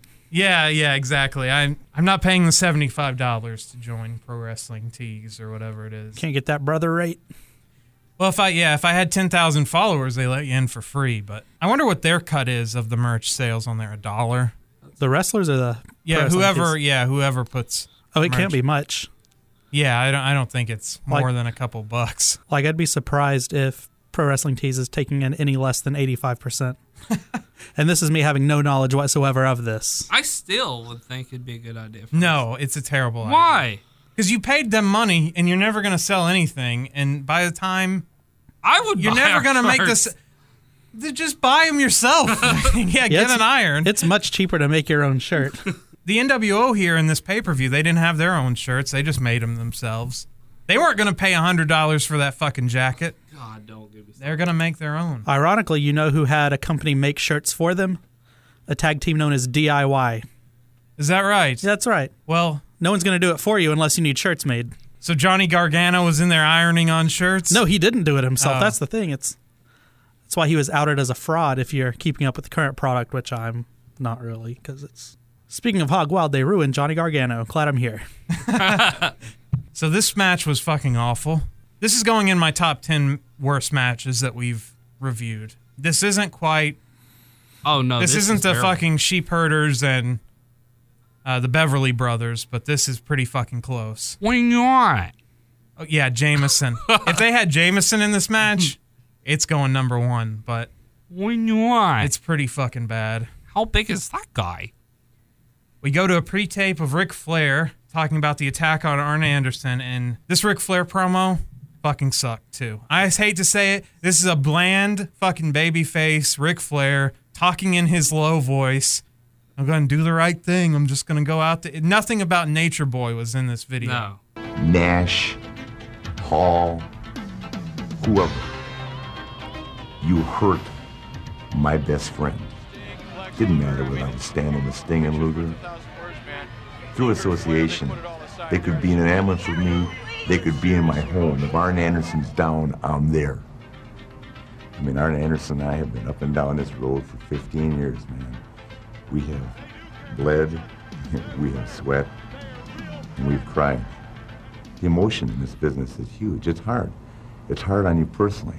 I had decided in my own mind that Hogan and the New World Order and the Horsemen could coexist. But then they jumped on Arn Anderson, and it became a whole new awareness, a whole new ball game. This is our business. We stand top by getting involved. My other real friend in life is this company. This company is the best. I'll stand up for it. I'll fight for it. It's on now. It's on the table. It's us. It's survival of the fittest. It doesn't matter whether I like Sting or Sting likes me or Luger. It's one company now trying to be taken over by another. If the New World Order wants to make their mark and to really score, you've got your opportunity now, because the Horsemen are involved. Two of us can't survive. Two companies can't survive. Go to bed with that thought tonight. And I'm glad you said that, because it wasn't bad on his part. Other wrestlers, this would be a great promo from, but for him, it's fucking awful. Terrible. It wasn't bad on his part. I think it was bad on the part of Eric Bischoff, saying, "Listen, we don't." This want is you a scripted screaming. promo. Yeah, we don't want you screaming or wooing. We want you to, talk like a normal person and your friend. You can voice. be And I'm Richard worried, Flair. I'm worried about my friend Arn Anderson. He's worried about his friend that fought on the pre-show tonight. He's fine. On Saturday night, and won his match in 40 seconds, ladies and gentlemen. Yeah, he beat Hugh Morris in 30 seconds. I'm really worried about He's got a broken arm. We're terrified he's never going to wrestle again. Oh, no, he beats Hugh Morris in 30 seconds. Buy some Hog Wild merch. You too can own a Hog Wild t-shirt for $21.95 plus $6 shipping. That's your gift next year for Christmas, Brenton. I looked on eBay already, guys. I couldn't find it. Believe it or not, Alex owns a piece of Hog Wild merchandise. Do you now? What is that? The Summon the Demon King sweater. Finn Balor merchandise counts, right? He's wild about his hog? I don't know. Hog Wild. It's all over the Twitter. Lights up when Balor's on screen. Is he going to make it to the match tonight, or is he still got... He had an illness. An undisclosed illness. But he worked the house show last night, so he's going to...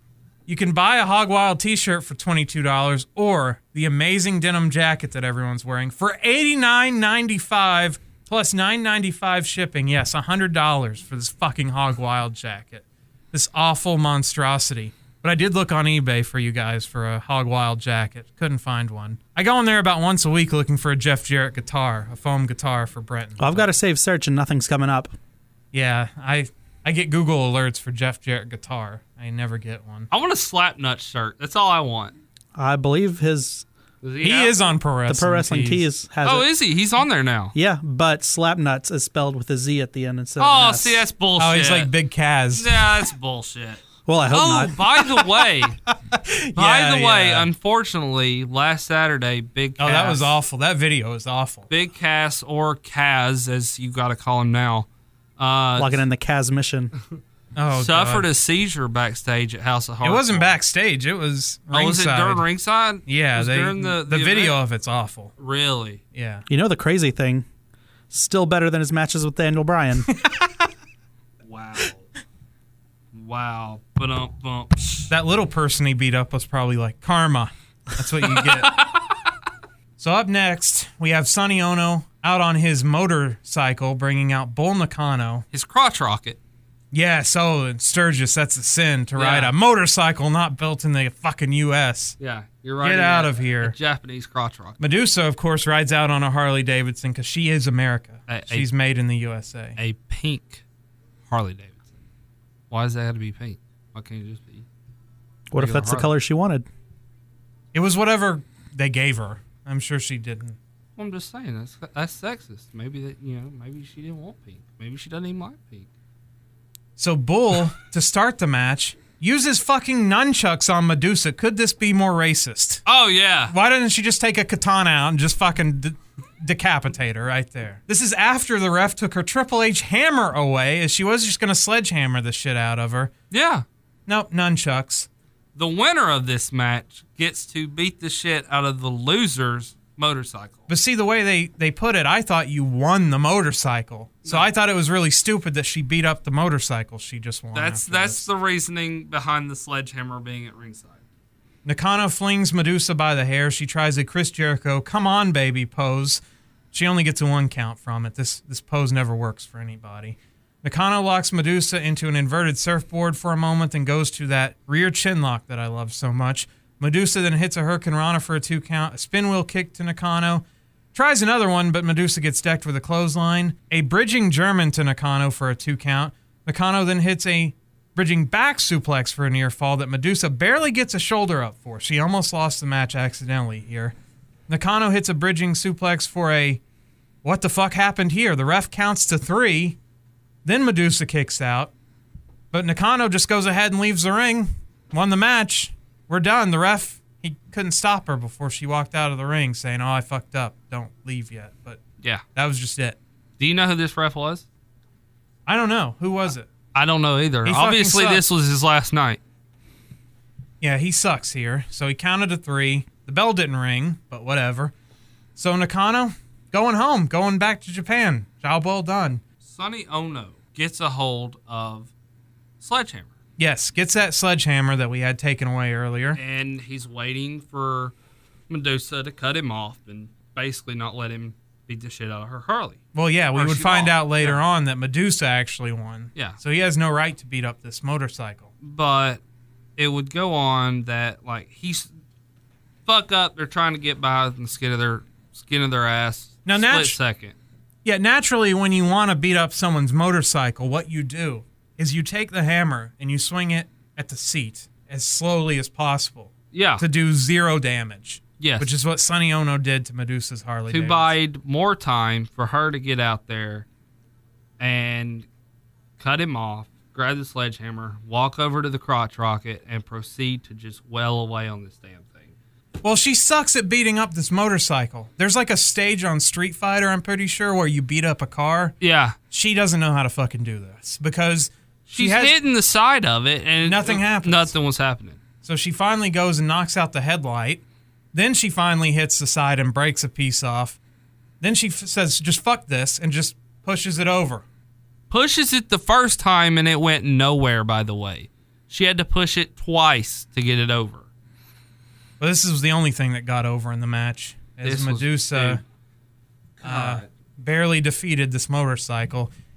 Then the ref comes out and raises her hand, because apparently, you see, Patrick, Bull Nakano's shoulders were down, even though they weren't.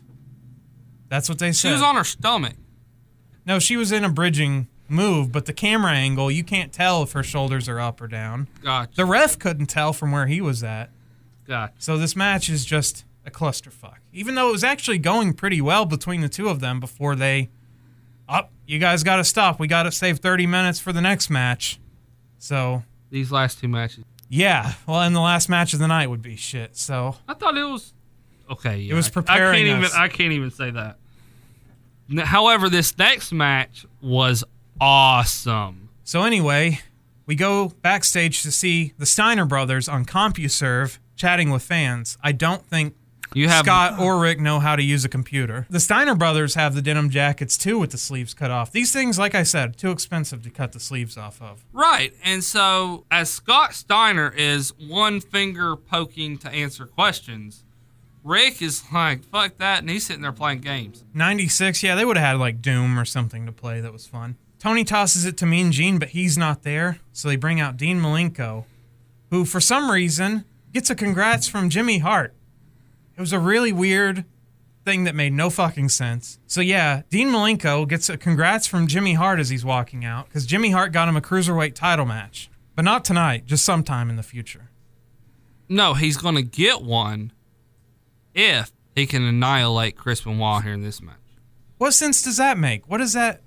I don't understand. Because the Dungeon of Doom? They're fighting the Four Horsemen as well as the NWO. The NWO. So that's why the NWO was on top for so long. Yeah, because they were beating the Dungeon of Doom like everybody. He's out with Chris Benoit, who's out with Woman and Liz. Benoit double legs Malenko as soon as the match begins and throws some strikes. Malenko hits a nice delayed vertical suplex for a near fall, then a neck breaker and an elbow for a near fall. Malenko locks Benoit's arm in his legs, and Benoit deadlifts him from the ground and just slams him. Dusty's commentary really takes away from this match. He doesn't know what the fuck is going on. No. Who these people are, why they're fighting. Benoit hits a couple of snap suplexes and nails Malenko with the flying headbutt. His finisher gets a 2 count. Benoit is upset with the ref's count here. Malenko then tombstones Benoit and tries to cover him multiple times, but every time just gets 2. So we have 2 finishers basically here. Right. No problem. Malenko tries the cloverleaf on Benoit, who rolls him up for a near fall. Malenko crossbodies Benoit and himself over the top rope. Malenko goes to the top turnbuckle, but Benoit superplexes him and lands him on the back of his own head. Ouch. Which, with this and the flying headbutt, all I could think about is concussion trauma here. Brain trauma to Chris Benoit. Malenko recovers and hits a release German for a near fall. A belly-to-belly from Malenko to Benoit for a 2 count. A bridging Northern Lights from Benoit for a 2 count. A bridging German for a 2 count. David Penzer then says there's 5 minutes remaining. A lion tamer to Malenko from Benoit, which I didn't know this was in Benoit's moveset, because we saw it on the Nitro that he was on. 1,000 holds. No, it's Benoit that did it. Oh, Benoit. No, I did not know Benoit was capable of this.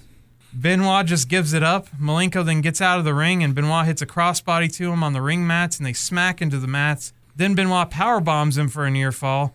They'd been wrestling for a really long time at this point, so I wondered how hot it was that day in Sturgis. It was only 59 degrees. That's the kind of fandom I had. I looked up the temperature in Sturgis on this day in 1996. 59 degrees. Yes. Does that factor in how you perceive this match? Yes, I think so, because... Dude, man, they really wanted these bikers to know what real wrestling was all about. Unfortunately, it just went on a little too long, I'm afraid.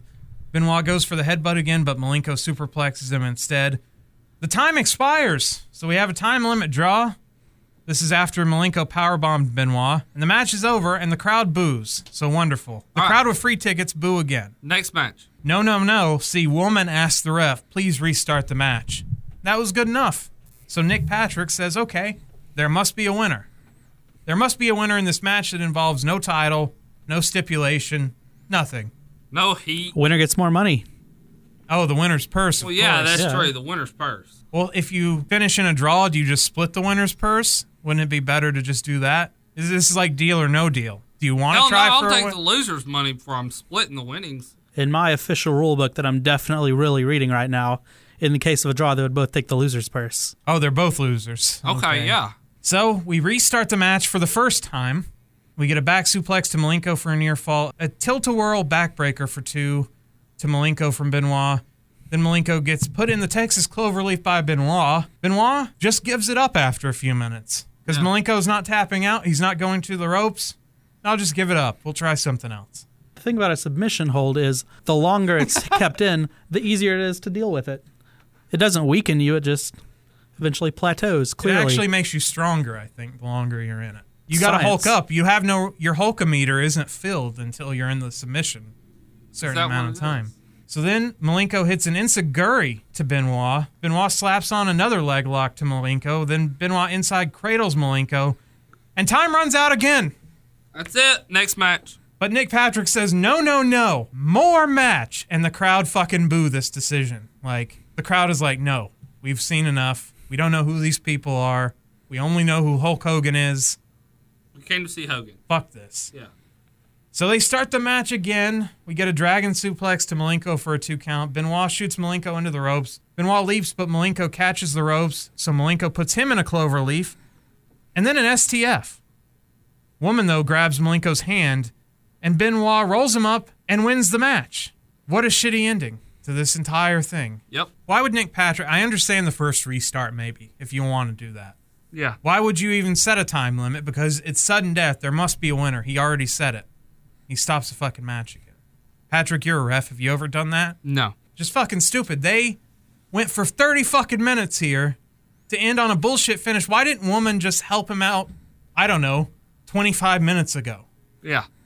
If it was just going to be a fuck finish anyway, which, by the way, Woman interferes in another match tonight, so they fucking did the same thing twice on the same show, the exact same fucking finish. And this one in a 30-minute fucking grueling... With only one match to separate them as well.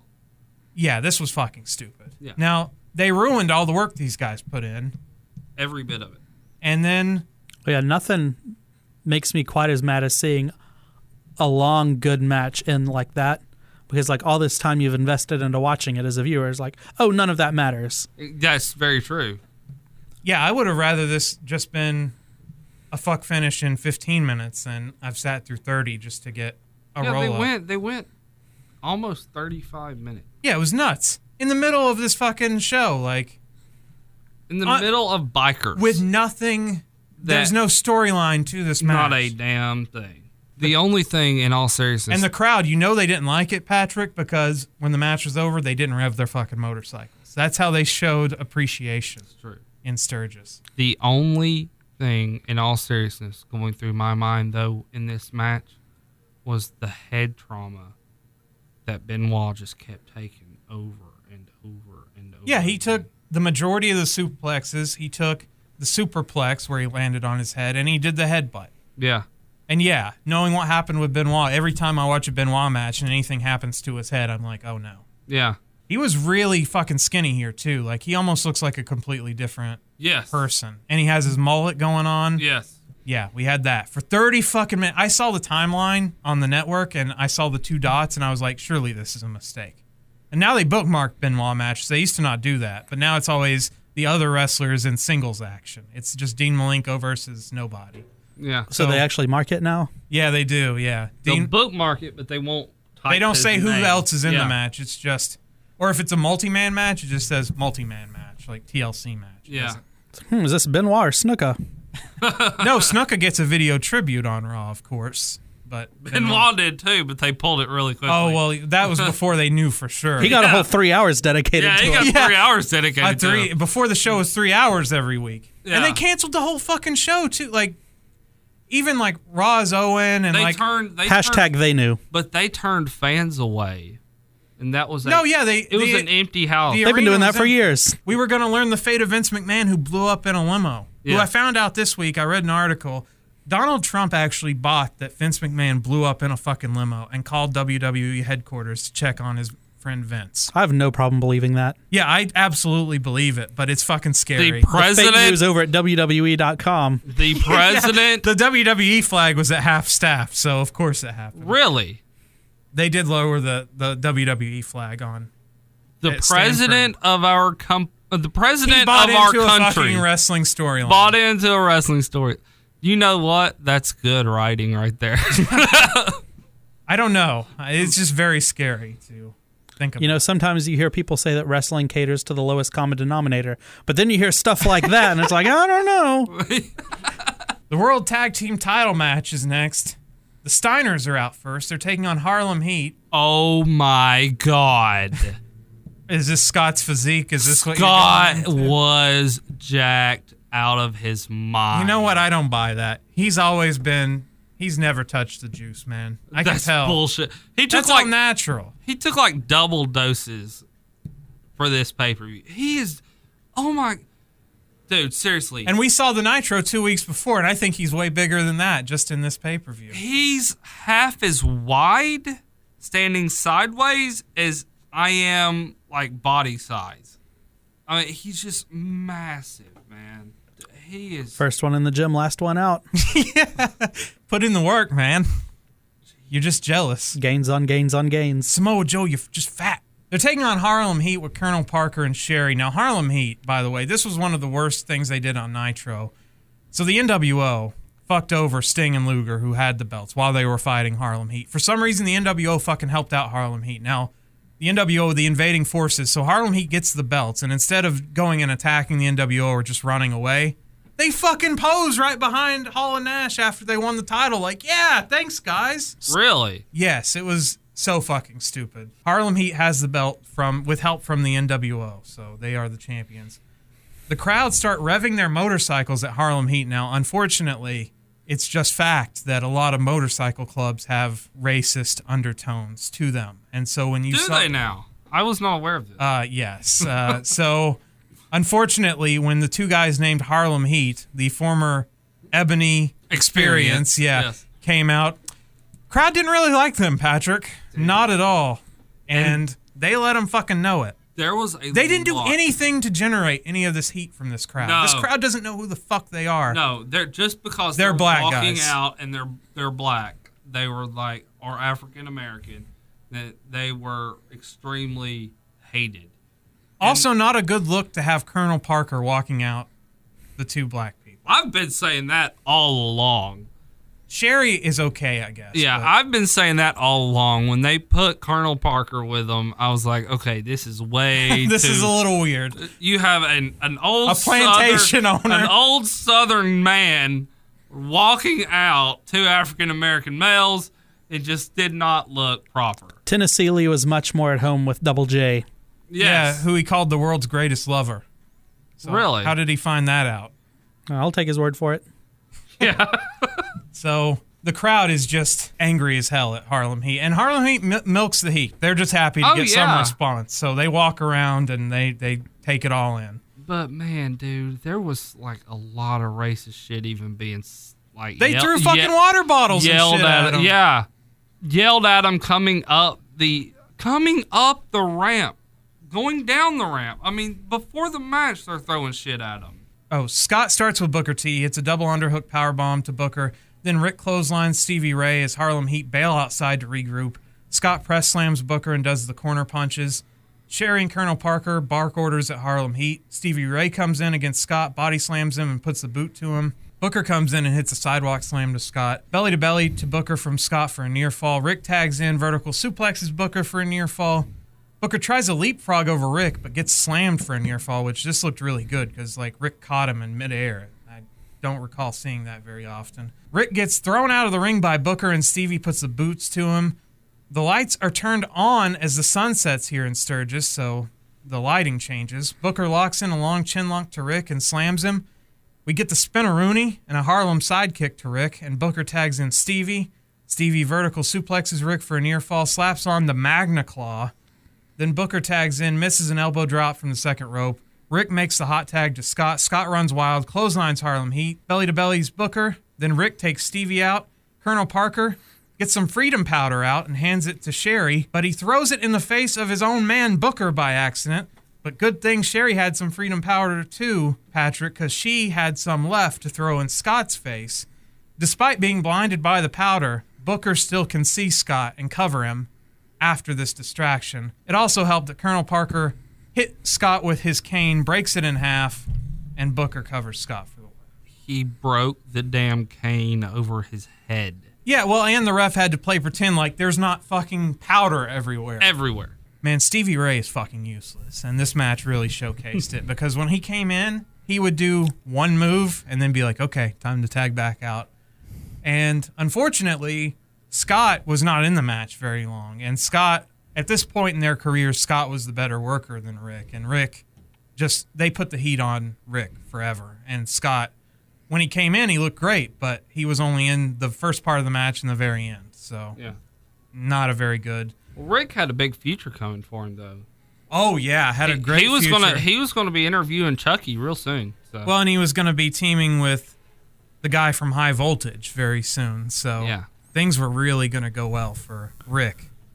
And Rick's he had a job on the school board coming up, too. So. Rick actually is my favorite Steiner. Well, in the early incarnation of the Steiner brothers, he was the better wrestler. Now, Alex, how would you rank the Steiners? I would put Brad Steiner at the very top, of course, and then Scott, and then Rick. That's weird. My list is completely inverted. Oh, we go to another helicopter shot of Sturgis as Tony is tossing the highlights and mentions we're looking at the racetrack in Sturgis. Dusty hilariously says, "No, that's not the racetrack. It's the high school football field." As Tony doesn't know what a racetrack looks like. That's. If Dusty is correcting you, you're in. It's rough. Yeah. We get a montage of the WCW guys getting on their Harleys to ride to South Dakota. They started at the Mall of America and went on a nice 8-hour ride.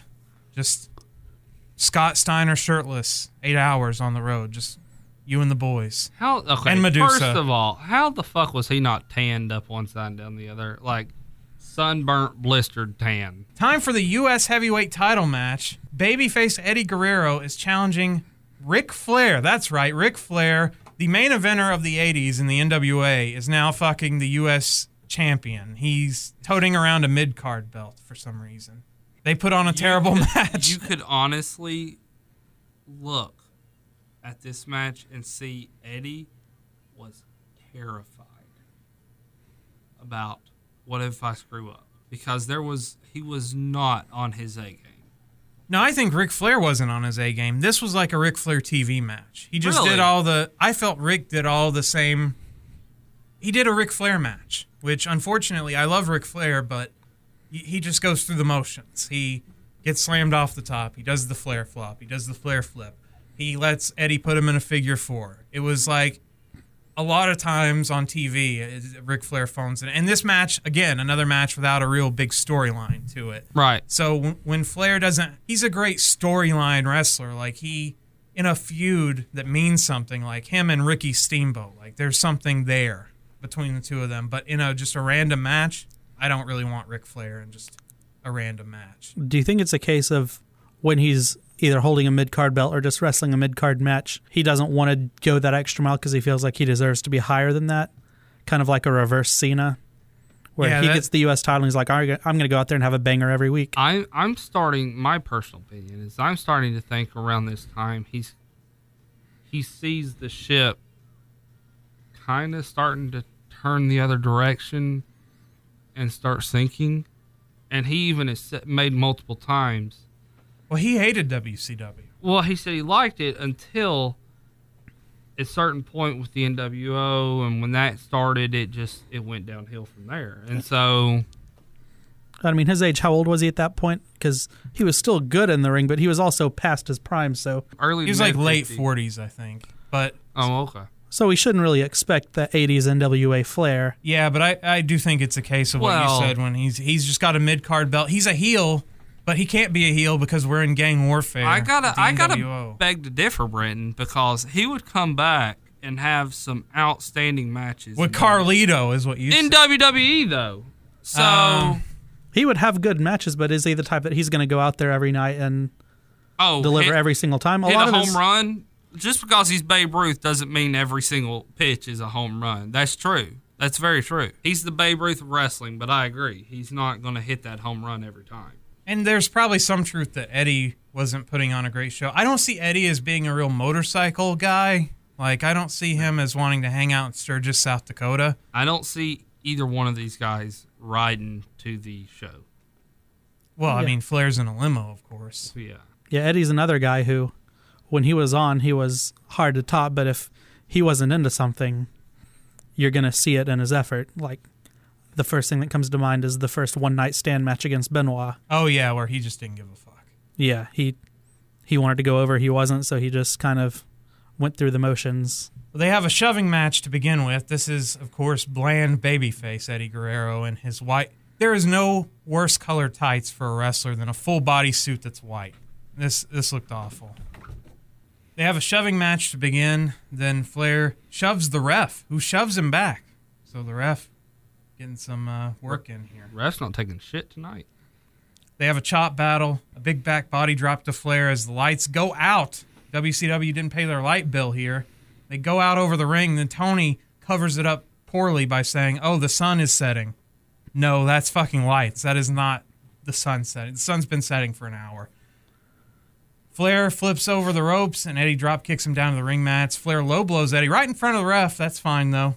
Eddie hits a crossbody for 2, tries a sunset flip off the top turnbuckle, but Flair counters with throwing a punch. Then Eddie puts Rick in the figure 4, of course, as all wrestlers that face Flair have to do. But Flair gets the ropes. Eddie walks the ropes for a Hurricane Rana on Flair for a 2 count. Eddie does the Flair strut for a second, which is also a trope of wrestling Ric Flair. Then Flair gets slammed off the turnbuckle, as per usual. Then a sunset flip, and Flair gets his ass out. All the greatest hits here. As Flair gets his bare ass out. These fans at Sturgis love to see Ric Flair's That's what bare they ass. came for. Yeah. Eddie gets the frog splash, but oh no, he fucked up his own knee, hitting his own finisher. Well, maybe you need a new finisher, is what I would say. Unlike Rob Van Dam, who always got hurt doing his own move. Flair puts Eddie in the figure 4, and Woman holds his leg while Eddie's shoulders are on the mat. 1, 2, 3. Ric Flair retains his title with the same exact finish that we saw just a match ago. Yeah. So, great stuff here. Ric Flair retains that coveted U.S. belt that he would probably drop to like Ming or somebody. I don't know who he dropped it to. I have no idea who he dropped it to. He probably just dropped it in the garbage, and Jim Duggan found it. Oh. Yeah. Mean Gene is with Giant and Jimmy Hart. Giant says he was a Hulk Hogan fan when he was a kid. Hold on a fucking second. You're Andre the Giant's kid. You were not a fan of fucking Hulk Hogan. You are a fucking liar. I'm starting to think there's something up with the Giant. They're lying. The Outsiders then come out. It's time to take on the man called Sting and Lex Luger. Big pyro for Sting and Lex Luger's entrance, and they totally fucking ignore it. They look back, and they're like, oh, look at that. And they walk to the ring. The Outsiders, in natural fashion, this was probably a shoot. They paper, rock, scissors to see who's going to actually have to work this match in the beginning. They both picked scissors at the start, so then they had to turn around and do it again. Hall loses, so he starts the match. Lex will start for the faces. He throws a toothpick in Sting's face. Hall back body drops Luger and then does Lex's pose in his face with his flexing. Luger hip tosses Hall, hits a knee lift, and then scoop slams him. Nash tags in. Luger makes his pecs dance as Nash comes in. Why did he do this? Why is this? Is this an intimidation thing? I can make my boobs dance for you? I guess. Fear me. Nash spits in Sting's face, which was gross.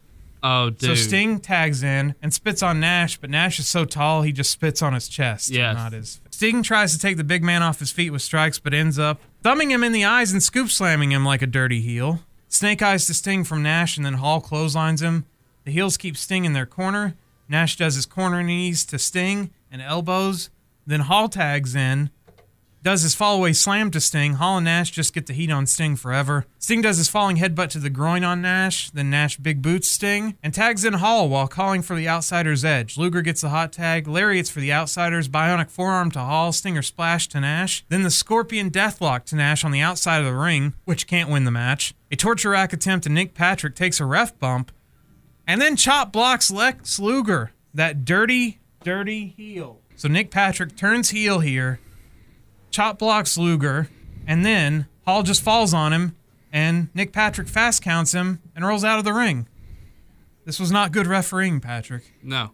I think Nick Patrick may be up to something. So the NWO has their referee, Patrick. He's in their pocket. I'm thinking so. For a while, though, he would wrestle in that ski mask, so you wouldn't know it was him. But until he started counting and he did that fucking floppy wrist shit, I hate the way Nick Patrick counts. What is that? Why does he count like that? Brendan? Before he became a referee, he had an office job. And, back in those days, those heavy typewriters caused a lot of strain on the wrist, so had carpal tunnel. And being with a young upstart company like Turner, they didn't have the money to get that fixed, so his arm just kind of flopped. I can't believe he got a job in WWE afterwards. I believe, they said, we like your counting so much. I believe that story, Brendan. As I mentioned earlier, Heenan's commentary tonight was crushing me, and it was really apparent during the NWO matches, especially, because he didn't know what to say. He didn't know who to root for. So, he's doing the whole heel thing like he always has, but he's rooting for So Tony and Dusty bust his balls about calling the match for the bad guys. Yeah. But that's what he does. That's what he's always done. The World Heavyweight title match is next, what we've all been waiting for. Michael Buffer is way overdressed for Sturgis, South Dakota Motorcycle Festival here as he's in his tuxedo. And the crowd, hey, this great announcer's here. That's all Revar Motorcycles, so we can't fucking hear him. That's true. And he has to scream his normal Michael Buffer promo. Let's get ready to rumble. Hogan is out first. Okay. This man, you could tell by the way his eyes were wandering, and he was really scared. Not by wrestling, but by the environment he was in, the fact that he just did the heel turn, and it was his first match after it. You say that, but I'm pretty sure during this match I heard Hogan chants. I don't Really? think this crowd knows he's a bad guy. They don't know anything about the storyline, but they know who Hulk Hogan is. Well, then why do you think he was so just like worrying and eyes wandering and all that? This was all psychology, brother. Oh, because that's how he wrestles the match to start out with. He refuses to do any work.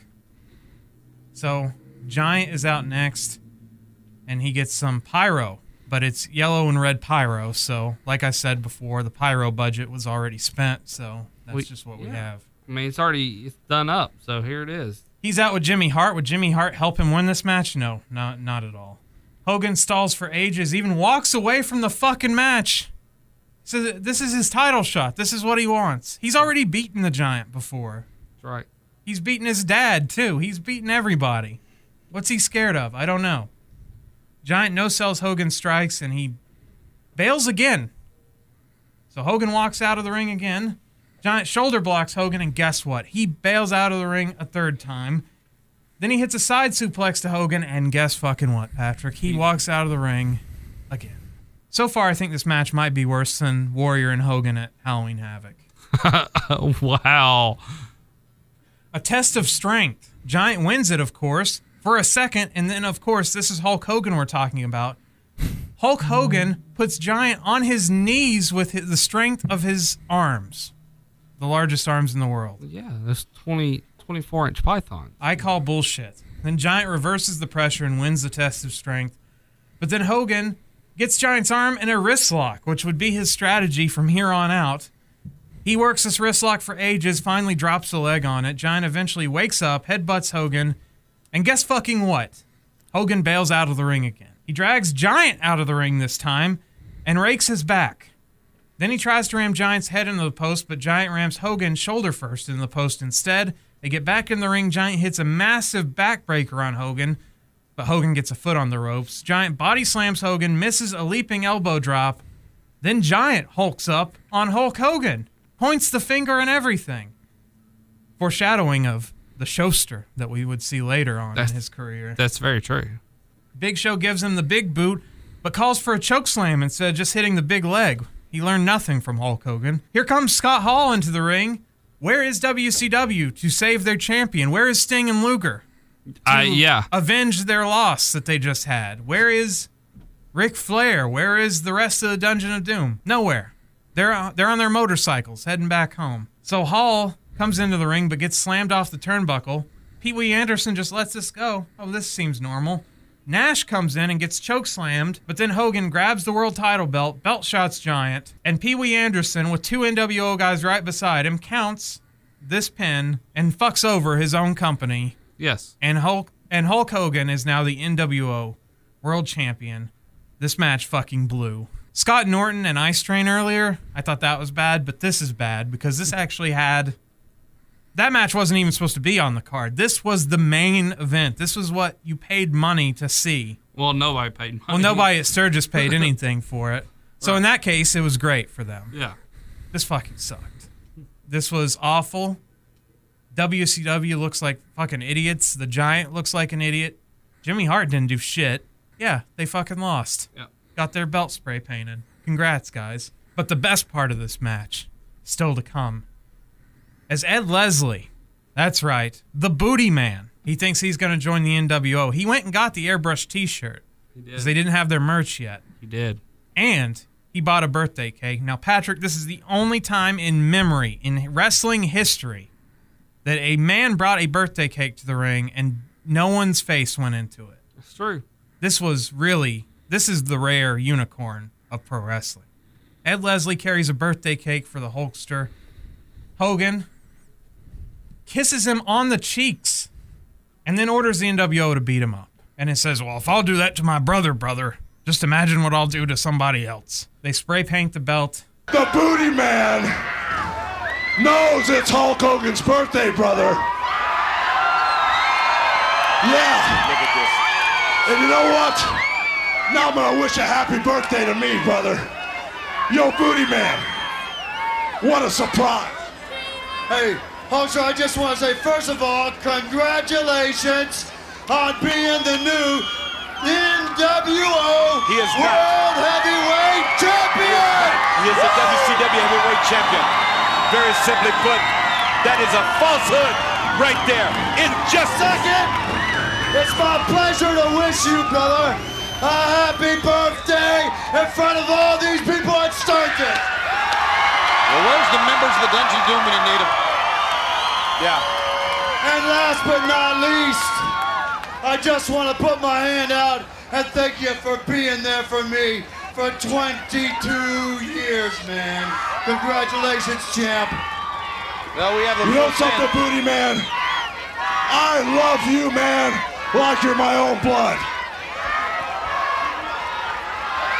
You know something, man? For 20 years, brother, you and I have been hanging together. And to have you here with an NWO shirt on is something special. But you know something, brothers?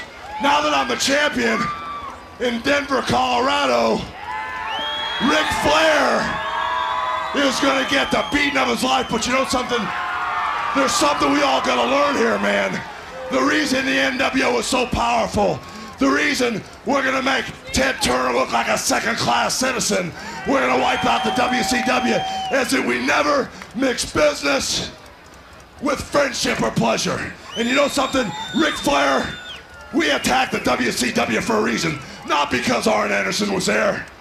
And so you showed your down card, brother. You got a soft spot, dude, for Arn Anderson.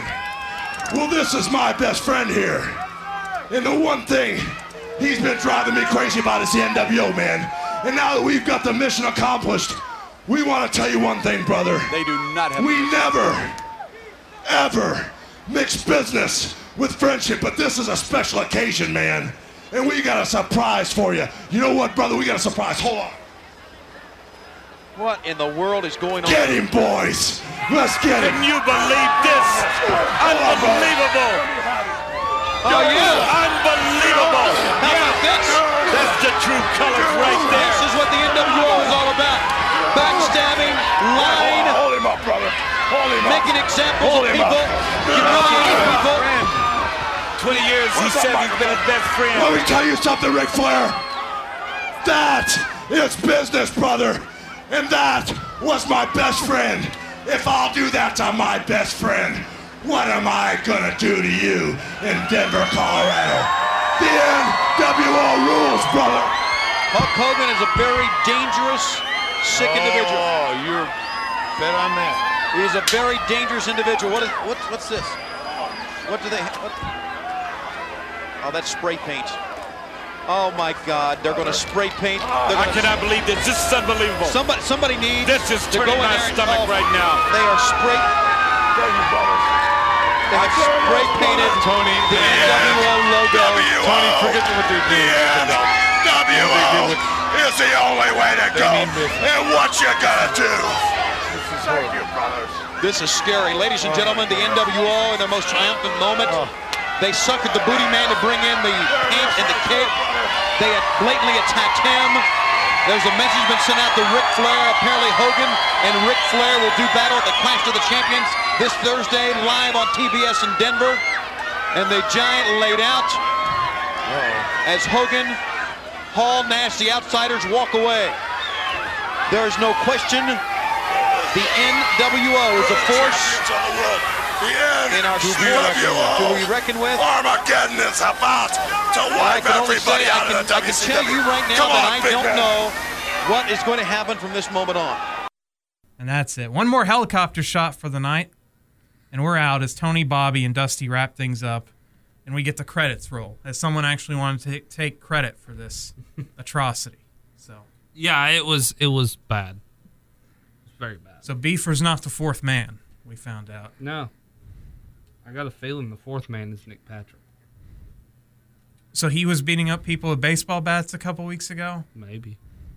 That would be pretty good, considering I think he was reffing, like, during the you attack. Reffing that match? No, I think it was Randy Anderson. That's what I was thinking. It was Pee Wee Anderson. So. Who is the sixth man? This is to test your memory from 2 weeks ago. Ted DiBiase. Nope. Waltman. Yep. Yeah, because he was 6. Motherfucker. Also, what is 1 + 2 + 3? 6. Edit the silence. 6. Shut up. Yeah, so... Let's count it up to make sure I didn't want to say something stupid. So, Patrick, what are your thoughts on Hog Wild 1996? The world is waiting. It was terrible. Yeah, this was pretty dreadful. It had some good moments in the matches, but the matches were all structured really, really poorly. Especially the Benoit Malenko match had a lot of great stuff in it, but it was all for nothing. It was all for absolutely nothing. Yeah. The Mysterio Ultimate Dragon match was just high spot after high spot, then just ended. Yeah. Just out of nowhere. And Bull Nakano and Medusa was all screwed up. Fire and Ice explode, not exactly. Sting and Luger were not putting on their... Okay. Sting was not putting on his best match of the night.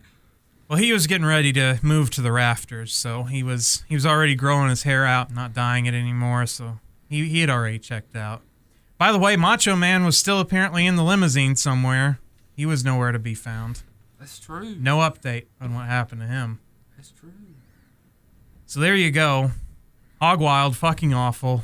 What a Terrible. show. Yeah, what a show. What'd you think of it? I've seen better shows, I'll be honest with you. Turns out some pro wrestling is hard to write. This show was apparently hard to write for some reason.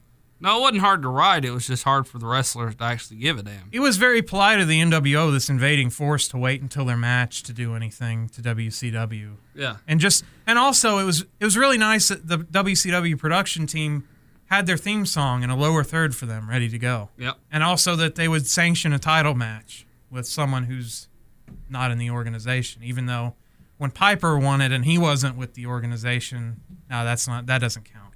Well, see, he signed a contract that said it was a non-title match. Oh. I'll never forget that, because even as a kid, I was like, that's stupid. Oh, he doesn't want that. He's not interested in those accolades. He just wanted the satisfaction of knowing he could win. So, Patrick, on our rating scale, Hornswoggle to Giant Gonzalez, Hog Wild, 1996. Medusa. Oh, Medusa. Well, at least you didn't give it a Bull Nakano, because her hair is pretty high up there. I'm going to give it a Sonny Ono. So we're pretty close. After I was done with this show, I said, oh no. So, Patrick, it's your pick for episode 102. Where are we going next week for Christmas? You know where we're going? I don't know. We're going live from Chattanooga, Tennessee. You mean on tape from Chattanooga, Tennessee? They don't bring TV to our town anymore. They did this one year. Well, but it was pre-recorded, I'm pretty sure, if it's the one I'm thinking of. It's 1 year only. December 25th, 2000, live from the McKenzie Arena. On tape from the McKenzie Arena. They were probably really concerned about their competition that night because Nitro just ran a best of show. Raw. So they probably put on their best show. Yeah. They put on the big show. Hopefully not the big show, but a show. Yeah. All right, that'll do it for this week. I'm intern Alex. I'm the one and only, the greatest referee in professional wrestling history, Patrick Young. And what do you say at the end of these shows? My closing line's a clothesline. Wow. And then I say bingo bango, right? Yeah, and then I'm actually going to clothesline Britain here. That's not part of the show. Oh, okay. That's not part of the show, guys. This is a shoot, brother. Oh, it's the ultimate swerve. Okay. Wonderful.